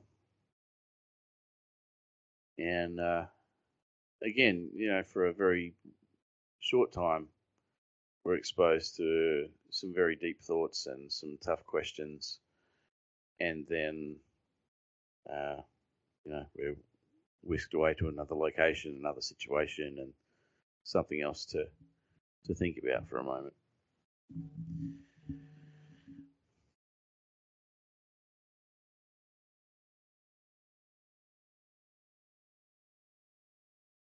Now we have Fastos in his present-day home environment, and as you mentioned before, Kris, we've got a homosexual couple running the household, and that's a novelty for a Marvel film, anyway. And I don't mean novelty as in a cheap attraction, but as a new thing. The Superman reference there is kind of funny. It is, and I think I posted on Instagram when I first saw this film. I said the best thing about Eternals is all the Jack Kirby references and the Superman reference, and that was kind of a surprise. Even though Marvel and DC are friendly rivals, but they are, it's like rival music producers or rival publishers or rival film studios. Even though they're in the same business, they're still in competition with one another. So and Kirby had been on both sides. He has, so he just came back to Marvel and created the Eternals after a stint at DC, creating the New Gods, as you said. And there we see a Star Wars reference, because obviously now it's all owned by the same company. Yeah, Disney pretty keen to get a bit of product placement in there. Absolutely. But yeah, it's interesting, the Superman reference, I was thinking, oh, okay, does that mean like Superman is a fictional character within the Marvel universe? In the 90s, there was a lot of crossovers. So we had Green Lantern and Silver Surfer and Superman and Hulk and, just Batman, Daredevil, Batman, Captain America. Every character you can think of in the 90s, there was a lot of comic crossovers, which and the crescendo of that was Marvel versus DC, which is a 4-issue limited series, where some of these kind of celestial-like beings existed. But yeah, it would be awesome to see a Marvel versus DC film at some point. I don't know if that'll ever happen, but yeah, Superman reference was a nice surprise. Yeah, there was a Batman reference earlier as well. I love that bit where he smashes the table. Oh yes. Assuming it's made out of what did he say? Vibranium. Yes, the stuff that Captain America shield's made out of, and Black Panther reference there. Yeah, they just drop these little nuggets everywhere, don't they? Easter eggs.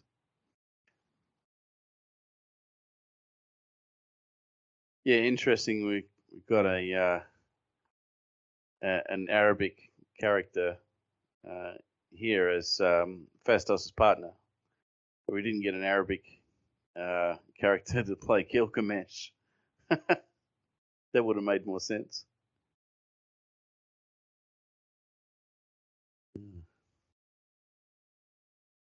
So they're still trying to win Fastos over here, and he's decided he's a family man. He doesn't want a bar of it, but his partner eventually convinces him to do the right thing by the world. And we have the team back together. Now we're in Iraq again. Another jump somewhere else in the world, and you can't go to Iraq without seeing spaceships if you watch Ancient Aliens. So you won't be surprised when a spaceship just emerges out of the ground here. I can't stand that show because they just lie to people. But anyway, it's pretty cool to watch this giant and very ancient spaceship. It's interesting because I think it's the first time I've seen a depiction of a spaceship that appears to actually be made of stone. So that's kind of cool. I don't know if it is. What's it supposed to be made of, Kris? Do you know? Looks like stone. I don't. But I'm kind of reminded of when we saw the in the opening scene, we saw kind of like the obelisk. That kind of reminded me of 2001. This big black. That's kind of what it reminds me of. Yeah, very much. And yeah, it's got this triangular shape, which I suppose is reminiscent of the pyramids and that sort of thing. And here's Makari, who's been happily hoarding things. Bit of a pickpocket, that Makari. Don't leave your silverware out when she comes around. She's managed to fill their spaceship with treasures. And there we go, with the statues of Egyptian gods and that sort of thing. Fancy swords, all kinds of interesting trinkets that she's got.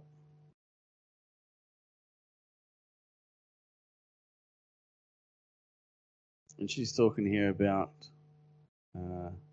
again, the planet Olympia, which turns out it was all made up anyway. And she's pretty upset. We just had a Ebony Blade and Excalibur reference. So Ebony Blade is the blade that the Black Knight, who is Dane Whitman, although not yet in this film. So Ebony Blade is an ancestral and powerful sword that the Black Knight uses, and Excalibur, obviously, reference to King Arthur, etc. Yeah. Knights of the Round Table and all that. That emerald tablet that they're talking about, it's interesting. A bit of ancient Egyptian occultic magic they're talking about there. And these bracelets, Kris, are they related to the 10 rings from the Shang-Chi thing? I would say not. I do recall. Is there 10 of them?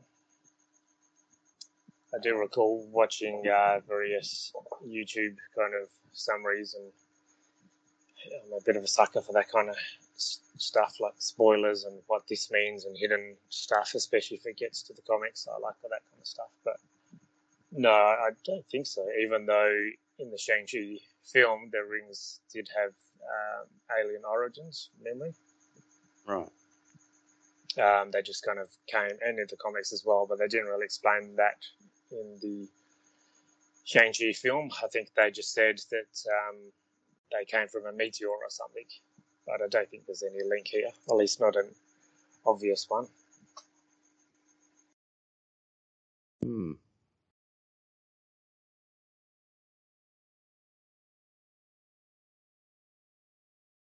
So now they're talking about the possible implications of what happens if they kill Tiamat, the celestial that's about to burst out of the planet Earth, like like an alien from the chest. I think there was a Noah. Hey, there was a Noah reference there as well, wasn't it? Did I just miss that? Yeah. Build an ark or something. Yeah.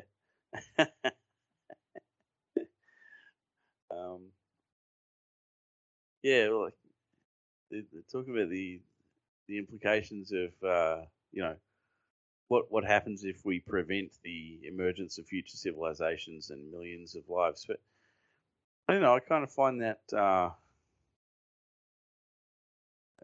little dry. It's kind of self-defeating, really. I understand if there is a life being created. So, for example, an unborn baby in the womb, that is a living person being brought into the world. So there's, for me, a very clear ethical position on that, that we have a living being forming, and should be allowed to continue to form and to live and to have a future and a destiny and all the rest. But when we're talking about potential future people, civilizations and whatnot that haven't had any formation, that aren't alive yet, that are basically just potential and not actual. I don't know that there is much of a responsibility to preserve that. I don't know. I mean, that's a tricky one. I mean, we talk about preserving endangered species and that sort of thing, but I don't know, how far do we go? Are we responsible for creating opportunities for other things to evolve and develop and live later, or are we not?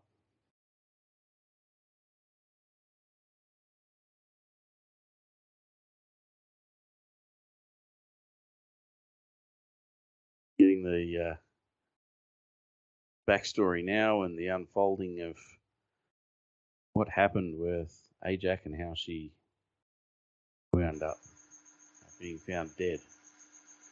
Yeah, and another Thanos reference, just a very subtle tie that actually, just remember, guys, this is a Marvel film. And yeah, it's an interesting dynamic where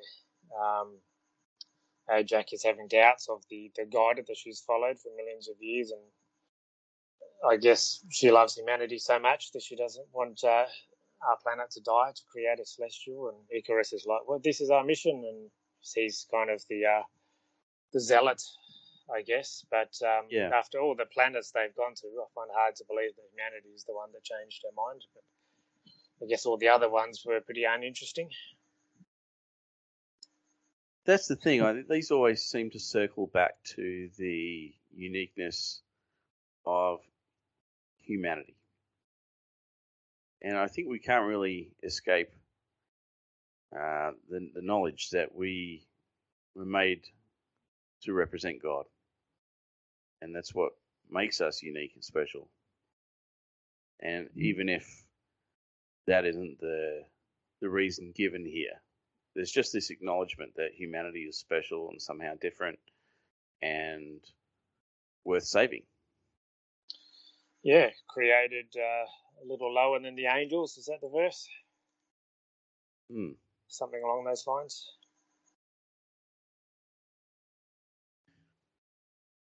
Yeah, it's interesting that even in the midst of all this pagan mythology and evolutionary theory and science fiction and all the rest of it, we still have this sense that humans are the most significant life forms in the universe.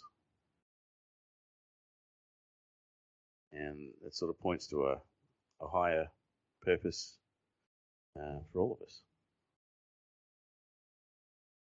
It's a profound thought as we witness Ajak being shoved to her death.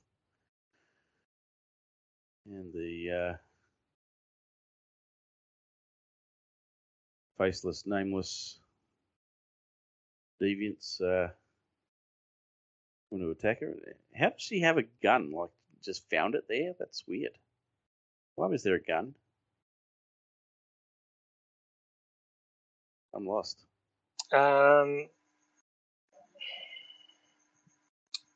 Yes, that's a good point. I guess it's she didn't have it with her, but perhaps it's it just looks like a modern gun. Perhaps it's like a hunting party in Alaska. Left it, dropped it, forgot about it. Yeah, it's just like, what, she can't be depicted as trying to defend herself without having a gun to do it? That's a very American thing, isn't it? Like, you know, other people have other ways to defend themselves. I don't know. Here again, we're witnessing more of this evolution of the deviants, and what I find interesting here is the way that they all seem to be interconnected. You've got this one deviant sending out these tentacle type things that connect to all the other deviants, and they all take on these new characteristics, and they change and evolve and grow together, and they seem to share a common mind or intelligence. And that's an interesting trope, actually, that you find in ancient civilizations, and the Bible's no different. If you look at some of the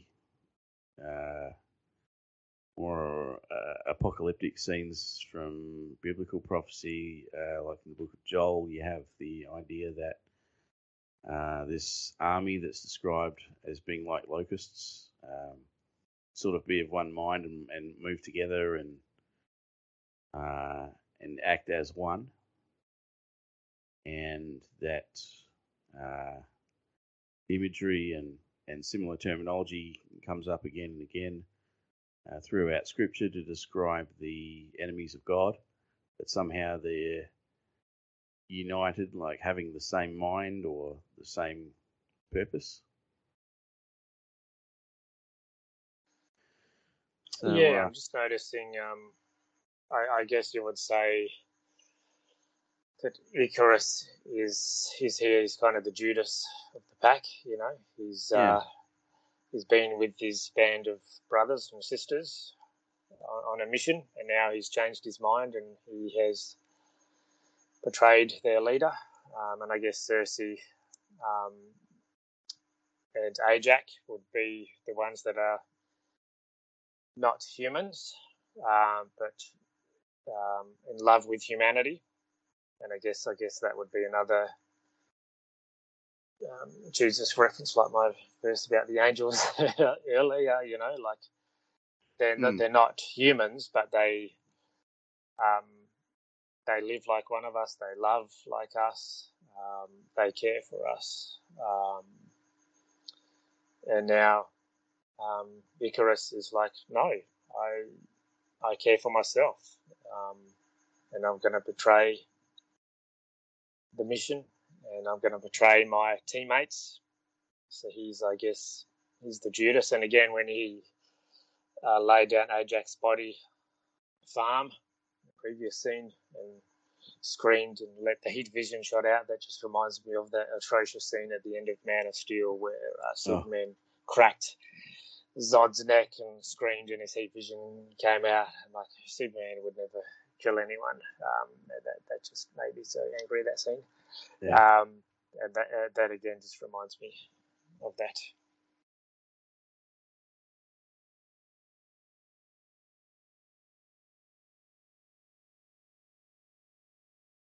Yeah, it starts to get a bit tedious between these two, because you know that they're not going to get together. They're not going to restore this relationship.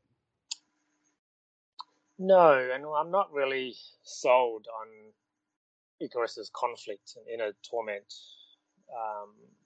You know, it's just been, I guess, when you try and show 7,000 years in an hour and a half or 2.5 hours, it's a bit hard to sell that. But I guess also the lack of a villain with a face, or the villain with a character, that the conflict has to come from within. Yeah. So we're finally at the point now where this new celestial Tiamat is about to emerge from beneath the surface of the earth, which sounds a lot more interesting and dramatic than it ends up being, to be honest. But we're finally getting to the crux of the film. Yeah, I do like Makari's running. I mean, she kind of runs like a good speedster. I don't know if I mentioned it before, but every superhero film needs a good speedster, whether it's Flash on the Justice League or Quicksilver in the X-Men. I like the way that they've done her running. It's like kind of hopping and a bit erratic, and it's not smooth and steady. I like that kind of just the turbulent velocity. It's pretty cool. Well, given that you just mentioned X-Men, it reminded me actually of looking through Cerebro to find someone, you know. Seeing this little dot of light just darting around the world. True. Good pick up. And I did want to mention the costumes as well. Apart from comics, I collect action figures, and the Eternals action figures were what we call peg warmers, as in not popular action figures, because the action figures were pretty bland for this film. And the costumes of the comics are a lot more colourful, whereas here they've just got kind of a muted colour palette with some. They look a lot more regal, I guess, than the traditional superhero costumes, and that was certainly a choice. But if you look at Icarus, for example, his comic costume, it's like a lot cooler than what this film costume looks like. Icarus is the only one who's actually dressed up here. The rest of them are just wearing ordinary gear. True. that's a bit of a letdown, isn't it? But Again, it's I also guess kind of that's a telling that choice. Like, they he's always. the only one who's still continuing his mission. Yeah. I was going to say, like, it's typical of a lot of films actually, where the baddie's the one who's dressed up in the cool suit. Yeah. Yeah, the others are wearing human clothing because they're so connected with humanity. But he's wearing his original suit that was given to him by his Celestials because he's still on his original mission. There's a clear divide there, just a clear visual divide. Yeah, that's a good thought. I like how you put that. I think that works.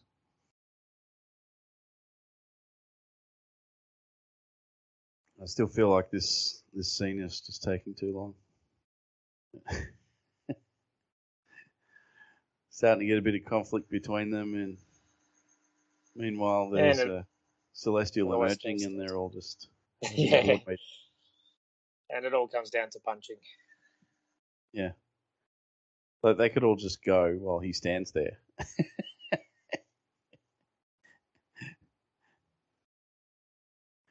But I think they're trying to win him over and get Icarus back on board. Because they recognise that the more of them they have, the better chance they have against Tiamat. But it's not going to happen. Yeah, I mean, Kingo just said you don't turn against your family, but part of the whole conceit of this film is that they haven't seen each other for centuries. Yeah. So how dare you turn against us? We're family. But we haven't spoken to each other for centuries. But we're still family. But we don't love one another to keep in contact. But we're still family. How dare you turn against us? So, make your mind up. Yeah. I think people bring out the family card when they want leverage.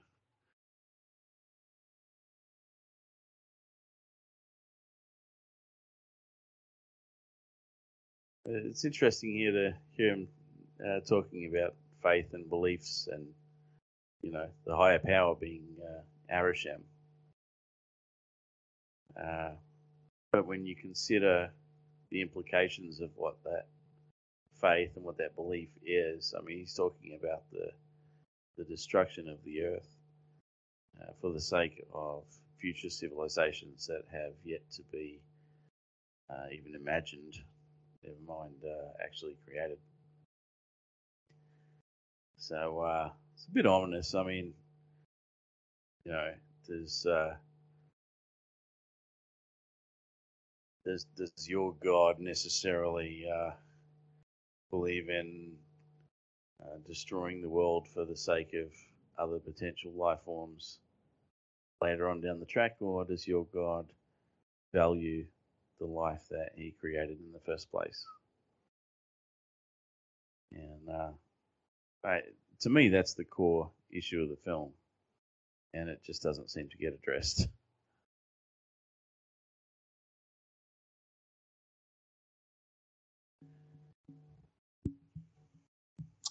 Yeah, that's a good point. And I don't know if this film will see a sequel to discuss those kinds of issues. I don't think it was successful enough to warrant a sequel. But it seems to want to tackle a lot, but also have the necessary action scenes and stuff. It's a hard balance. But I think the previous Marvel films have done that. They've managed the spectacle, but also the humanity. Yeah. And I think I did read that Chloe Zhao the director was kind of one of her pitches when she pitched to direct this film. She read a William Blake poem, which says, I've actually got it here, and this is what she said as the inspiration, what she wanted to do for this film: to see the world in a grain of sand and heaven in a wildflower. Hold infinity in the palm of your hand and eternity in an hour. And she kind of wanted to, like that poem, have the eternity but also the intimacy. didn't quite get there, I guess, and maybe that's because just the sheer abundance of characters and new concepts in this film. Yeah. But it's a noble effort. Well, yeah, I guess it raises the question, can you really do that? Is that even achievable? I mean, the reason that that's such profound poetry is because it sort of encapsulates ideas that we struggle to grasp. So, yeah, how much more are we going to struggle to wrap our heads around it in a film production? It's also supposed to be an action movie.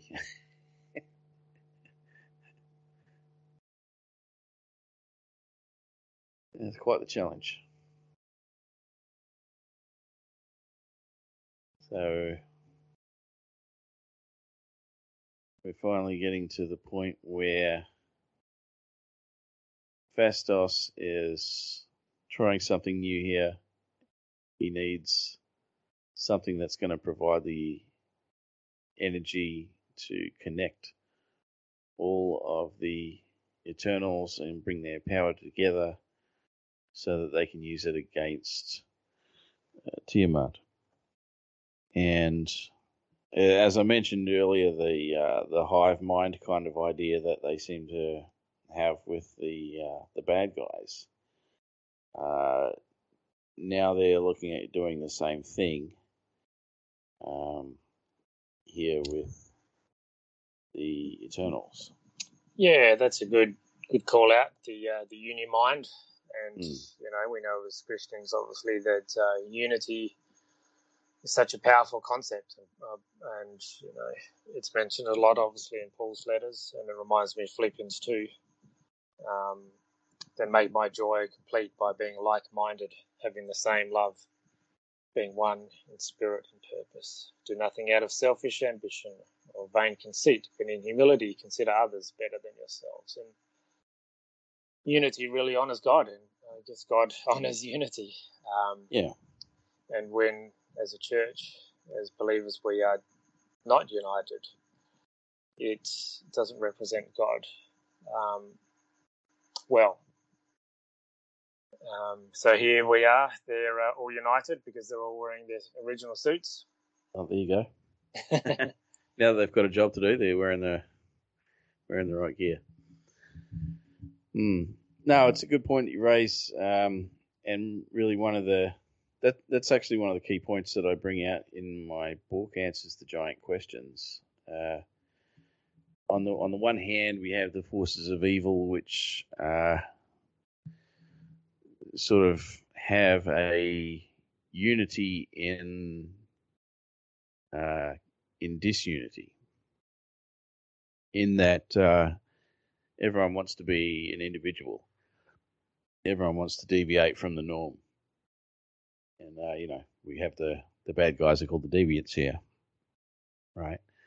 This idea that the forces of chaos might not have a unity between them and relationship and all those sort of interpersonal things.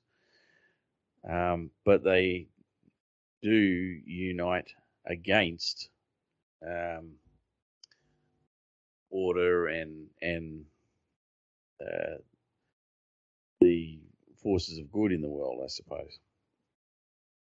So when you look at the good guys and what brings them together, they're united more by community and family and those kind of things and what they have in common, as opposed to what makes them distinct from one another.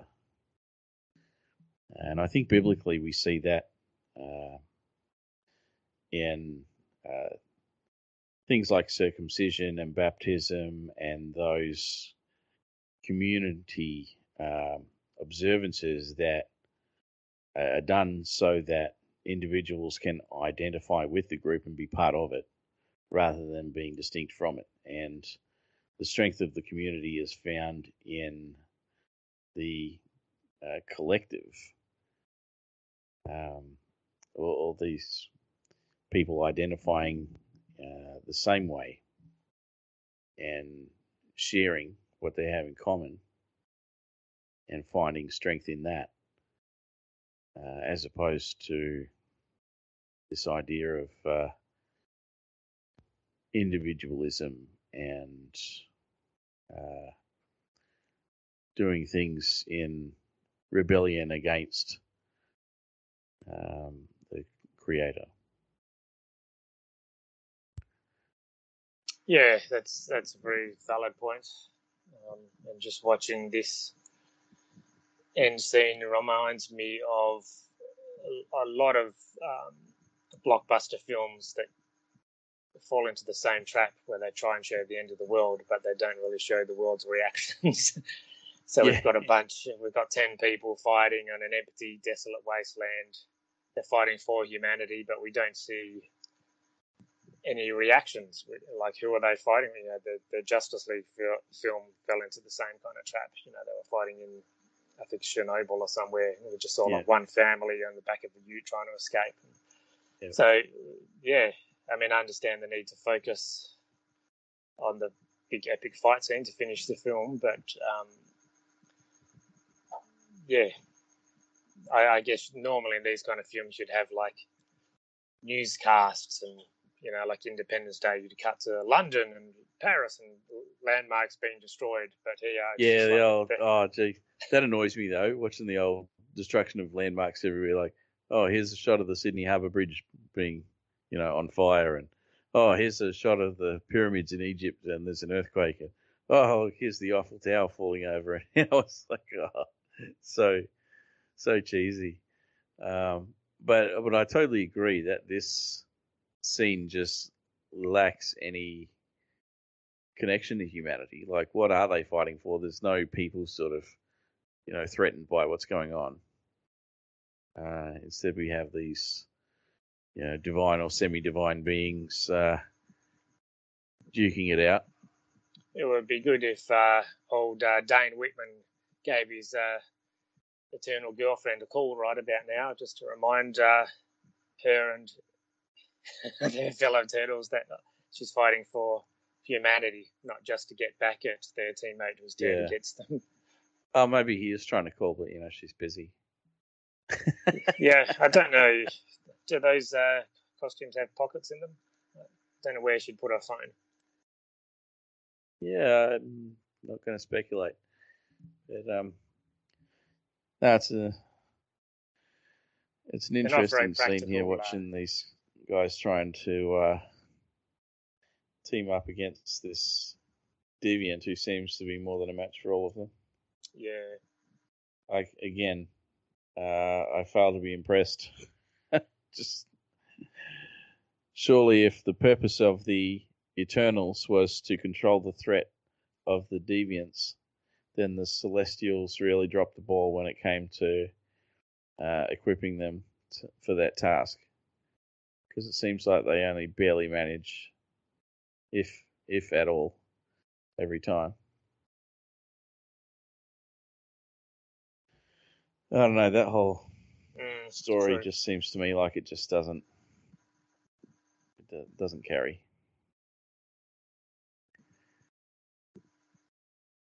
It's interesting watching them restraining Icarus here, because I'm sort of thinking about a lot of mythological stories, you know, from the ancient world. Things like the Watchers in the Book of Enoch being restrained with chains and that sort of thing, which gets alluded to in the Bible as well.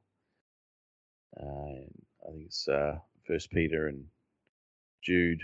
They talk about these everlasting chains of darkness that restrain the fallen angels. Well, it's also been done before in a Marvel film, in Infinity War, I guess, with when they tried to restrain Thanos with Doctor Strange, and then Spider-Man with the weapon. Like, they all tried to kind of restrain him in a similar fashion.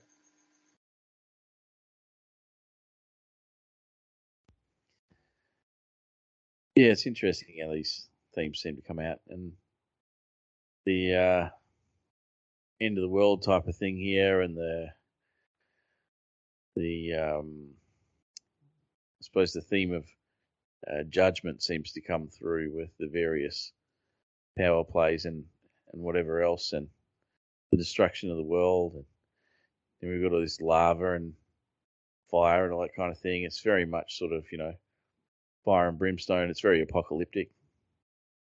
You just can't seem to get away from a lot of that typical imagery that's associated with biblical end times stuff, although a lot of that's based on later traditions that you don't actually have in scripture. But it's part of our cultural milieu, I suppose, to look at scenes like this and to see, to visualize the end of the world. Now, Sprite sort of revealing that it's a lot bigger than it looked at first.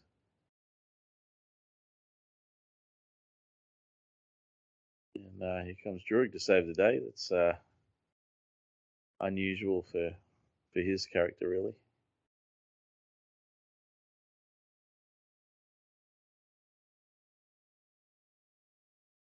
Even at this point, it's kind of hard to visualize a cosmic level sort of threat like what they're dealing with. And you've got True.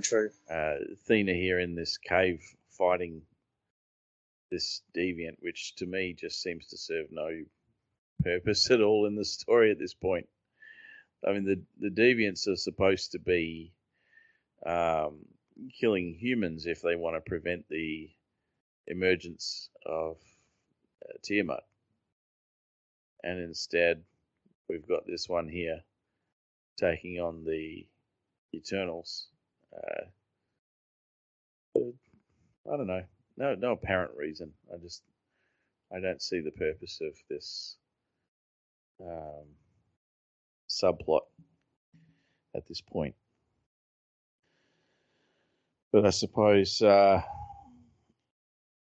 in most films you've got to have a battle on two fronts, don't you? At least.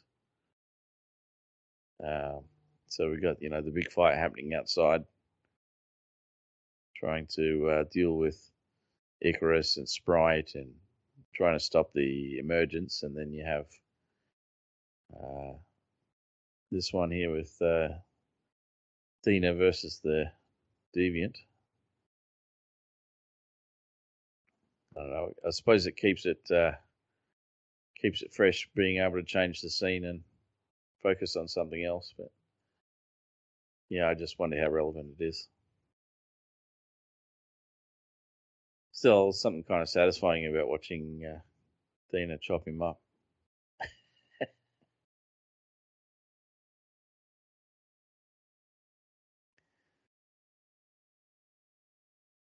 I suppose this film does raise questions about evolution and whether that's good or bad or indifferent. In this film, it seems that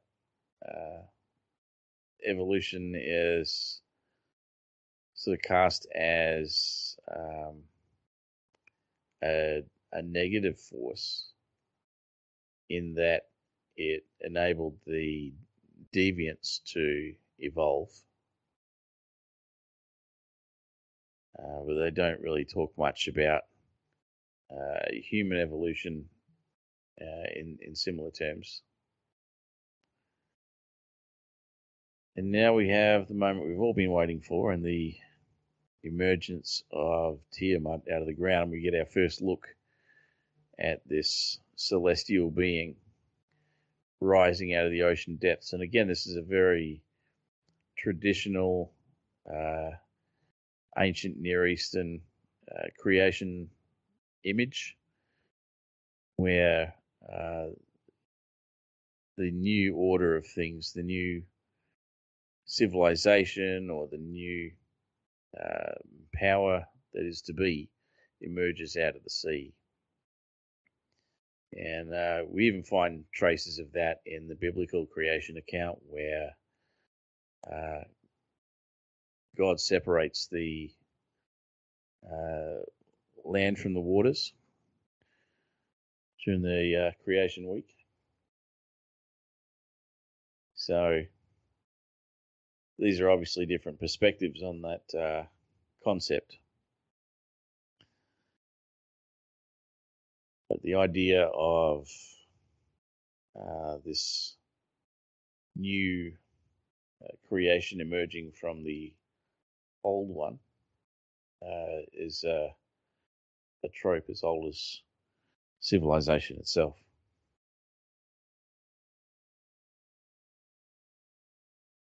What do you reckon, Kris? Do you think there was? Do you think they pulled this off pretty well, this scene, or do you think they should have done things different, or what? I mean, there's no sense that they're using the Unimind to amplify her powers. Yeah, that's a bit odd, isn't it? Like, they talked about it, and you're not actually getting to see it here. Yeah, I mean, if she's been able to do this all along, then what were they worried about?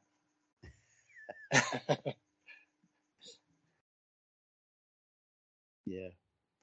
Oh, but they use the Unimind later for something else, don't they? Further on. You could be right there. Flashbacks and yes, wedding memories.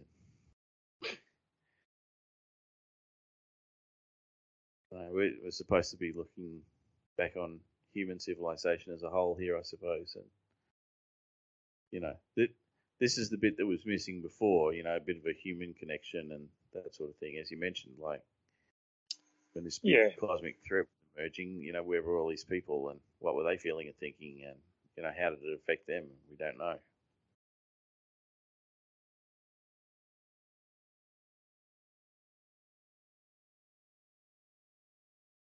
I mean, I guess it's an isolated emergence because you've only got 4 fingers popping out of some isolated beach somewhere in the middle of nowhere.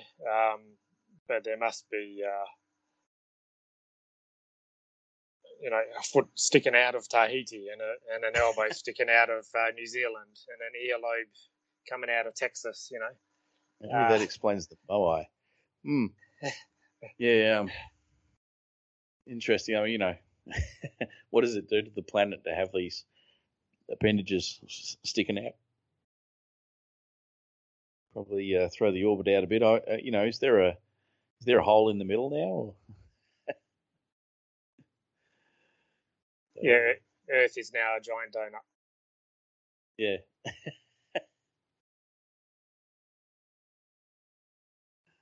Just this hand sticking out.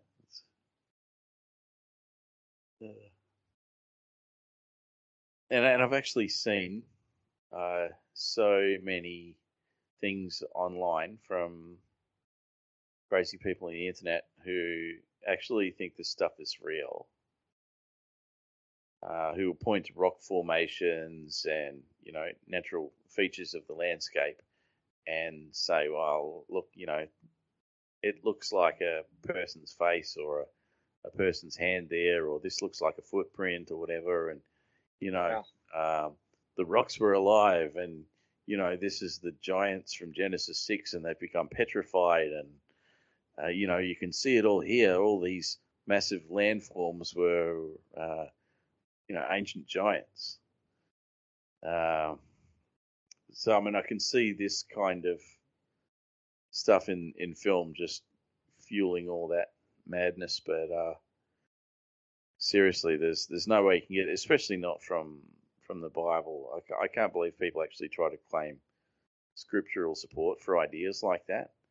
But you do get them because they'll talk about things like the world tree, Nebuchadnezzar's dream in Daniel 4, or Ezekiel 31, and the Assyrian that Ezekiel describes when he's talking to Pharaoh,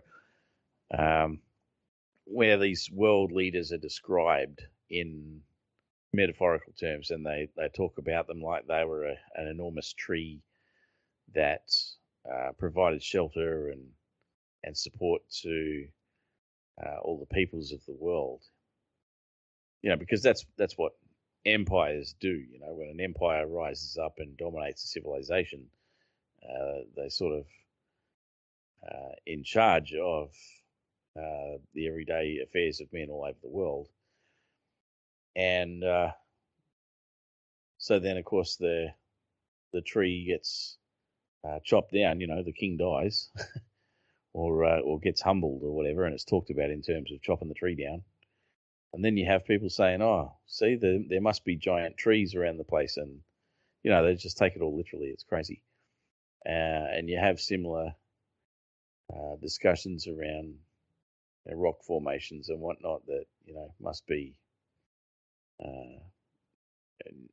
giant people from before the flood and that kind of thing. And here we have Icarus plunging into the sun, which of course is just sort of drawing on his mythology from ancient Greece. Living up to his namesake.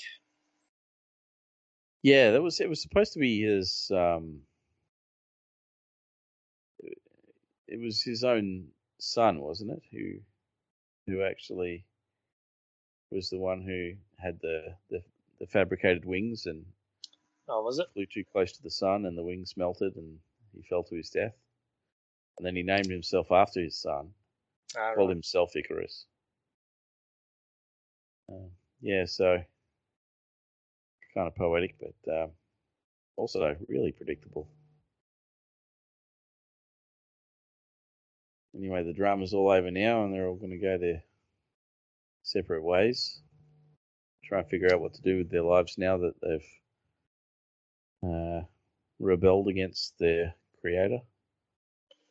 Yeah, there's kind of a throwaway line where they were connected to Tiamat via the Unimind. So they stopped Tiamat from emerging because of their Unimind. So maybe that's what made freezing him easier. And also that's what keeps them alive, so they can go to the next planet. But I guess that's not going to happen anymore. Wonder what's their god's name again? Arasham. Yeah.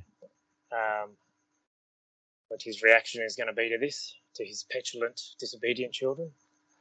Also wonder if the landscape of the Earth has changed now.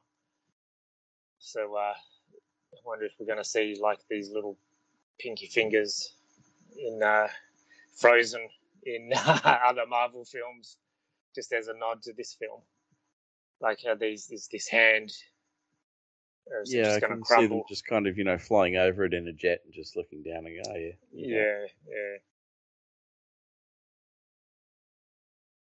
yeah. No, it does raise the question of if they ever do make a sequel to this, which I doubt, is that going to be centered more on the Celestials and their response to what the Eternals have done? I could see that as a potential storyline. And Sprite won't be one of them. She'll be older and wiser, I guess. Yeah, well, she chooses to give up her immortality, doesn't she, for a human life and the experience of aging, growing up, being able to experience different things.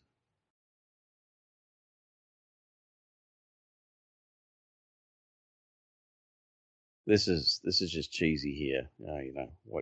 Watching Thena spearing oranges to get them down for the boy.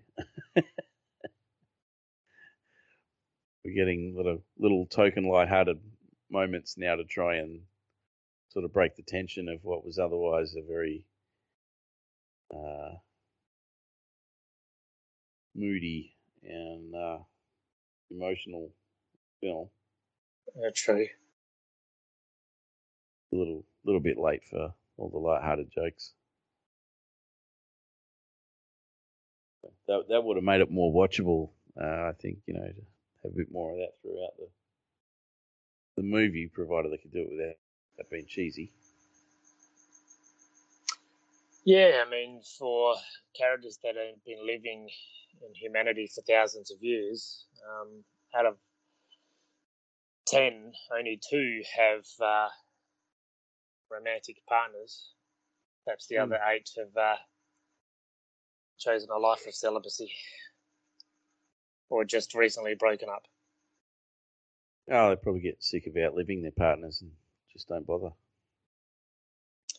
Yes, that could be true also. It would be a vicious cycle, wouldn't it, to fall in love and then only to have it last a few decades, then you're lonely again.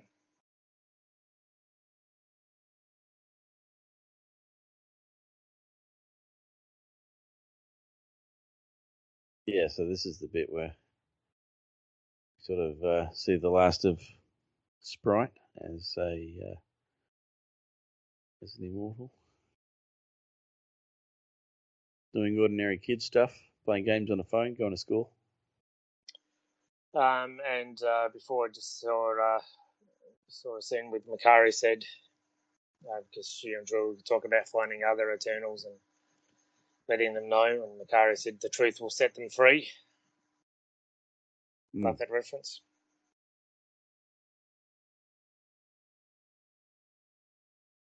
Kingo still has personalised plates. He's so vain. But, yeah, interesting here, I think, that Sprite is looking for these ordinary human experiences.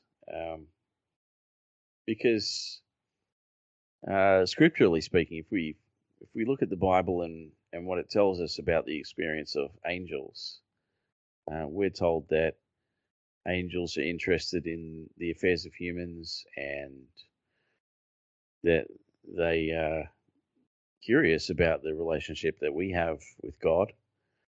And, that they long to look into these things, as it says. And certainly in the early chapters of Genesis, we get the indication that these divine beings were perhaps envious or at least wanted to experience life from our point of view, which led to the events of Genesis 6 and the creation of the Nephilim. And of course, the irony of that being that the giants, the Nephilim, once they had died, ended up becoming disembodied spirits, which would perpetually lust for human experiences that they could no longer indulge without a physical body. So we see in the New Testament the demons that oppress people just constantly trying to fulfill the lusts of the flesh, and they don't have a body that they can satisfy, so they're in torment indefinitely. And I sort of get the sense that Sprite was trying to get out of that loop, by actually experiencing humanity for herself and, living a mortal life. But, yeah, I don't think it works that way according to Scripture.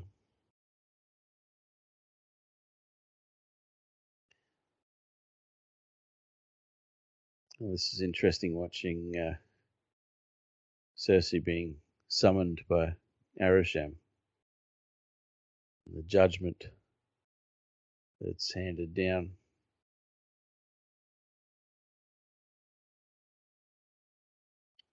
It's kind of interesting that Arisham basically decides that Cersei will determine whether the humans are worthy of being saved The idea of a return for judgment, of course, is another biblical theme. We see that with Jesus. But yeah, you certainly can't compare Arishem and Jesus by any measure.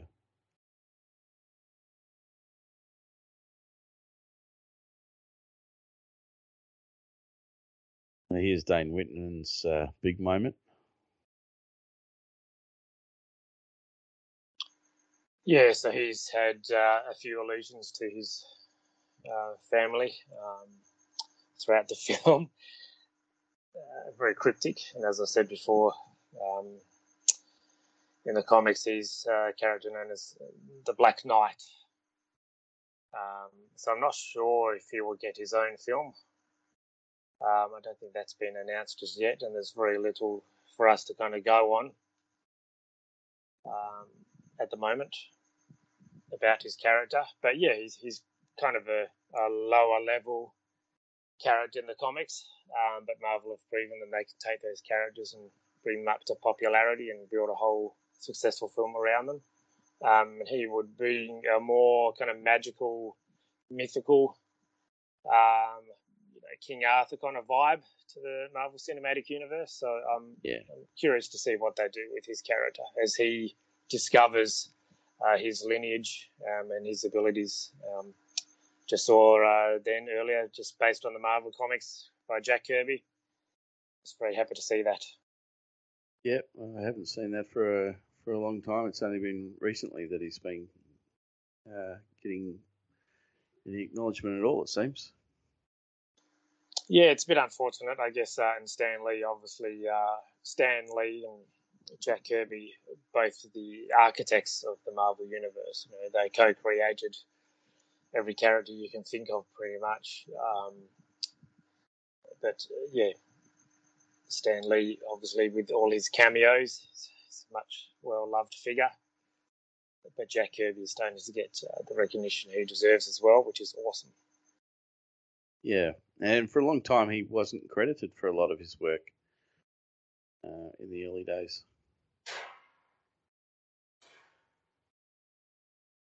It's good to finally see something.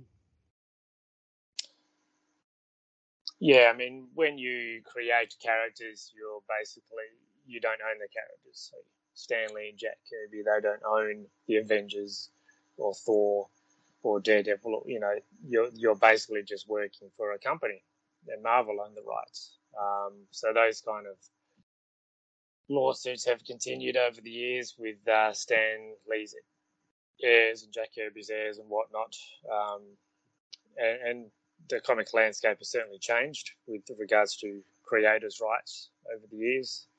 And you can make a lot more money from film and TV and licensing deals than you can from making your wage as a comics writer these days. We're back with the post-credit scene now.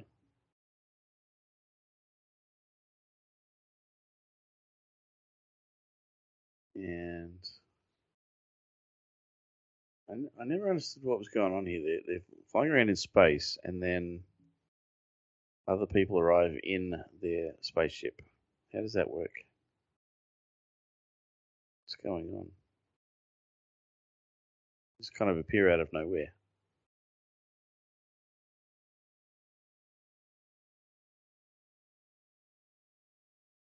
Who's this guy? Where does he come from? So this is played by Harry Styles. He is the brother of Thanos. So this is a character called Star Fox. So I guess he has abilities. And yeah, he's an odd choice. I mean, he's relatively character, but yeah, the guy that introduced a relatively obscure character, but the guy that introduces him is Pip the Troll, right? Voiced by Patton Oswalt. The CGI is a bit off, but they're just a couple of fun-loving dudes. I don't know what they're going to do with them, but Star Fox is a bit of a sly, sexy kind of character. Yeah, I had a lot of people were having mixed reactions to seeing Harry Styles.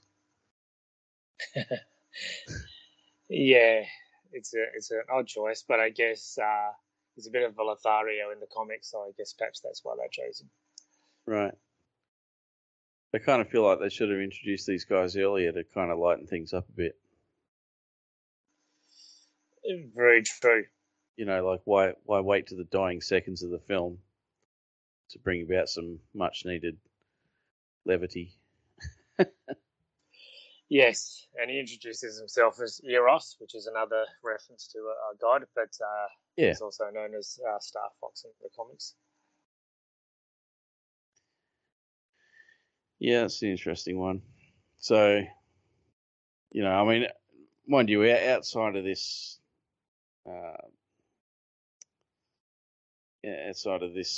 particular intellectual property, I mean, what other possibilities do you see for them in the Marvel Cinematic Universe? I mean, I guess they could, if they did do a sequel, they would perhaps all of them hunt down other Eternals and kind of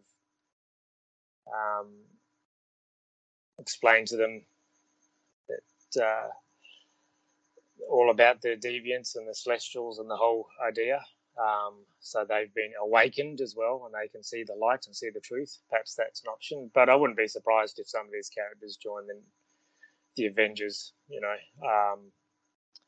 Dane Whitman in particular, but yeah, maybe. Yeah, well, wasn't he one of the Avengers at some point? He was. He's been in Avenger in the comics, and so has Eros / Star Fox as well. It has been, I think. Yeah, because they do need to. I mean, the Avengers is like X-Men or Justice League. It's a constantly rotating cast of characters, and they certainly have enough to choose from. Well, it's been an interesting film to watch anyway. Looking at the different mythological elements and the implications for us as Christians to watch through that lens. And as I mentioned a few times, there's some interesting philosophical and ethical issues that this raises. And yeah, not convinced that they did a good job of really sort of landing anywhere on those. They kind of just raise the issues and move on. As I said, a lot of jumping back and forth between the scenes in the film, which kind of made it hard to follow. And the characters, as we've said, they don't really get enough screen time of their own to endear themselves to you. So overall, you can see why this film wasn't received very well. But still, for those people who are interested in mythology and ancient worldview and stuff like that, there's enough to keep it interesting. I don't think that's going to carry, through to justifying a sequel, but it'd be interesting to see if they do anything. I think ultimately it's going to depend on how well it ties in with other elements of the Marvel universe, multiverse now. And yeah, that could determine whether or not we see any more of this. Yeah, I mean, I think it's, as I've mentioned throughout, it didn't connect with the audiences because it wasn't what we have come to expect with Marvel films. Not a lot of humour, characters that we're not overly familiar with, and really not a bunch of diverse characters. I mean, the Eternals in the comics all kind of look different, and they have a lot more vibrant costumes and. Where I mean, again, Guardians of the Galaxy, they're all different. You know, Rocket Raccoon looks very different from Groot, and looks very different from from Drax and Gamora. Here, they're all human with slightly different coloured costumes, and just known from their powers, it's a bit hard to describe their personality types because there's just so many, and they don't get enough time to shine. But you know, I admire Marvel trying to do something different and kind of play with the formula. They may do a bit of course correction, realising that it's their least critically successful film thus far. But I think Doctor Strange will bring audiences back, and Marvel have a lot of goodwill. I mean, they've been building this entire cinematic universe over 10 years. So audience tends to give them the benefit of the doubt. Yeah. Well, that's true. I think they can be sort of forgiven from time to time, and sometimes a film like this really just serves to introduce elements that are going to be more useful in the bigger picture later on. So you need a film like, say, Black Widow, which really didn't do well, just so that you can use the characters introduced in that story later on. So perhaps this is a film like that, where it's just kind of a necessary stepping stone to something bigger. I mean, I don't think audiences will have connected with any one particular character from this film. I mean, with Black Widow, for example, the new Florence Pugh, Black Widow's sister, the actress, she appeared in the Hawkeye TV series, and she's been a much loved character, and Red Guardian as well. But here, again, going back to the toys, they've just been sitting on the shelves. So obviously people haven't connected with them. So I don't think people are like, yeah, put Cersei in the next Avengers, or, oh, definitely want to see what Sprite's up to. I don't see that happening. Yeah. No, I think if anything, it's going to be, the Black Knight and that sort of thing.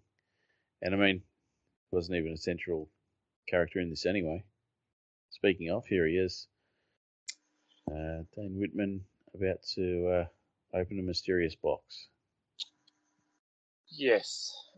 So that would be the Ebony Blade, which is basically the ancestral sword that gives, I'm going by my memory here now, but I believe it gives abilities to people in the Whitman clan. And there's been like 2 or 3 different Black Knight over the years in Marvel, but they're all from the same family. And there was much Is confusion. this the one that was on the spaceship? No, but it was mentioned because I think one of the characters said, "Is that the Ebony Blade?" And they said, "No, this is Excalibur." But here, this is the Ebony Blade, I would say, even though it's not named as such in the film. And the voice we hear, there was a lot of conjecture about whose voice is that. But that apparently is the voice of Mahershala Ali, who is playing Blade in a film. So Blade is obviously another kind of supernatural / mythical creature. Yeah. And I guess that would be what's engraved would be his family crest or family motto or whatever. But yeah, I think this is an interesting end credit scene because it's probably a bit too obscure and a bit too like people were just scratching their heads. Yeah, well, that's going to happen from time to time. And sometimes these things sit for a long time. Like there was that end credit scene at the end of one of the Guardians of the Galaxy. I think it might have been 2, where they sort of introduced Adam Warlock. Yes. And yeah, I mean, I had to go and look it up because I had no idea. Yeah. And we still haven't seen that character. I mean, it's been a long time. Yeah, the plan was to put him in the second one, I think, but now he's confirmed, and an actor is confirmed, Will Poulton, who will be playing Adam Warlock in the third Guardians of the Galaxy. But there we go. We did it. We watched the Eternals for the third time. There you go. Sometimes you just gotta. This was fun. I enjoyed it. As I like to say, rip it off like a Band-Aid. As well. Yep. Yeah, no, it was good, and yeah, I'm hoping that the listeners still with us, still awake. Hope you enjoyed the film as much as I did, and as much as Kris tried to. And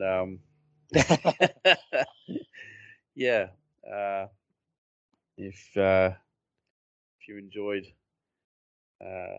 hearing a bit of discussion about ancient mythology and that kind of thing, that's what we do on our podcast back on our home planet. Kris and I host the Answers to Giant Questions podcast, which you will also find at the Raven Creek Social Club alongside this one, the Commentarians. So, you can catch us then. Each week we do an episode where we do a bit of Bible study. We look into weird supernatural stuff, and we talk about giants and monsters and weird stuff in the Bible. And, of course, there's more you can read about that if you want to pick up a copy of my book, which is called Answers to Giant Questions, just like the podcast. And you can find that on Amazon. Just go to my website, giantanswers.com, for more info on all of that stuff. And, you can find out more. Anyway, this has been the Commentarians podcast for this month. Thank you, Joe. And Joe's going to be back next time with another interesting film. Don't know what it'll be. We'll find out then.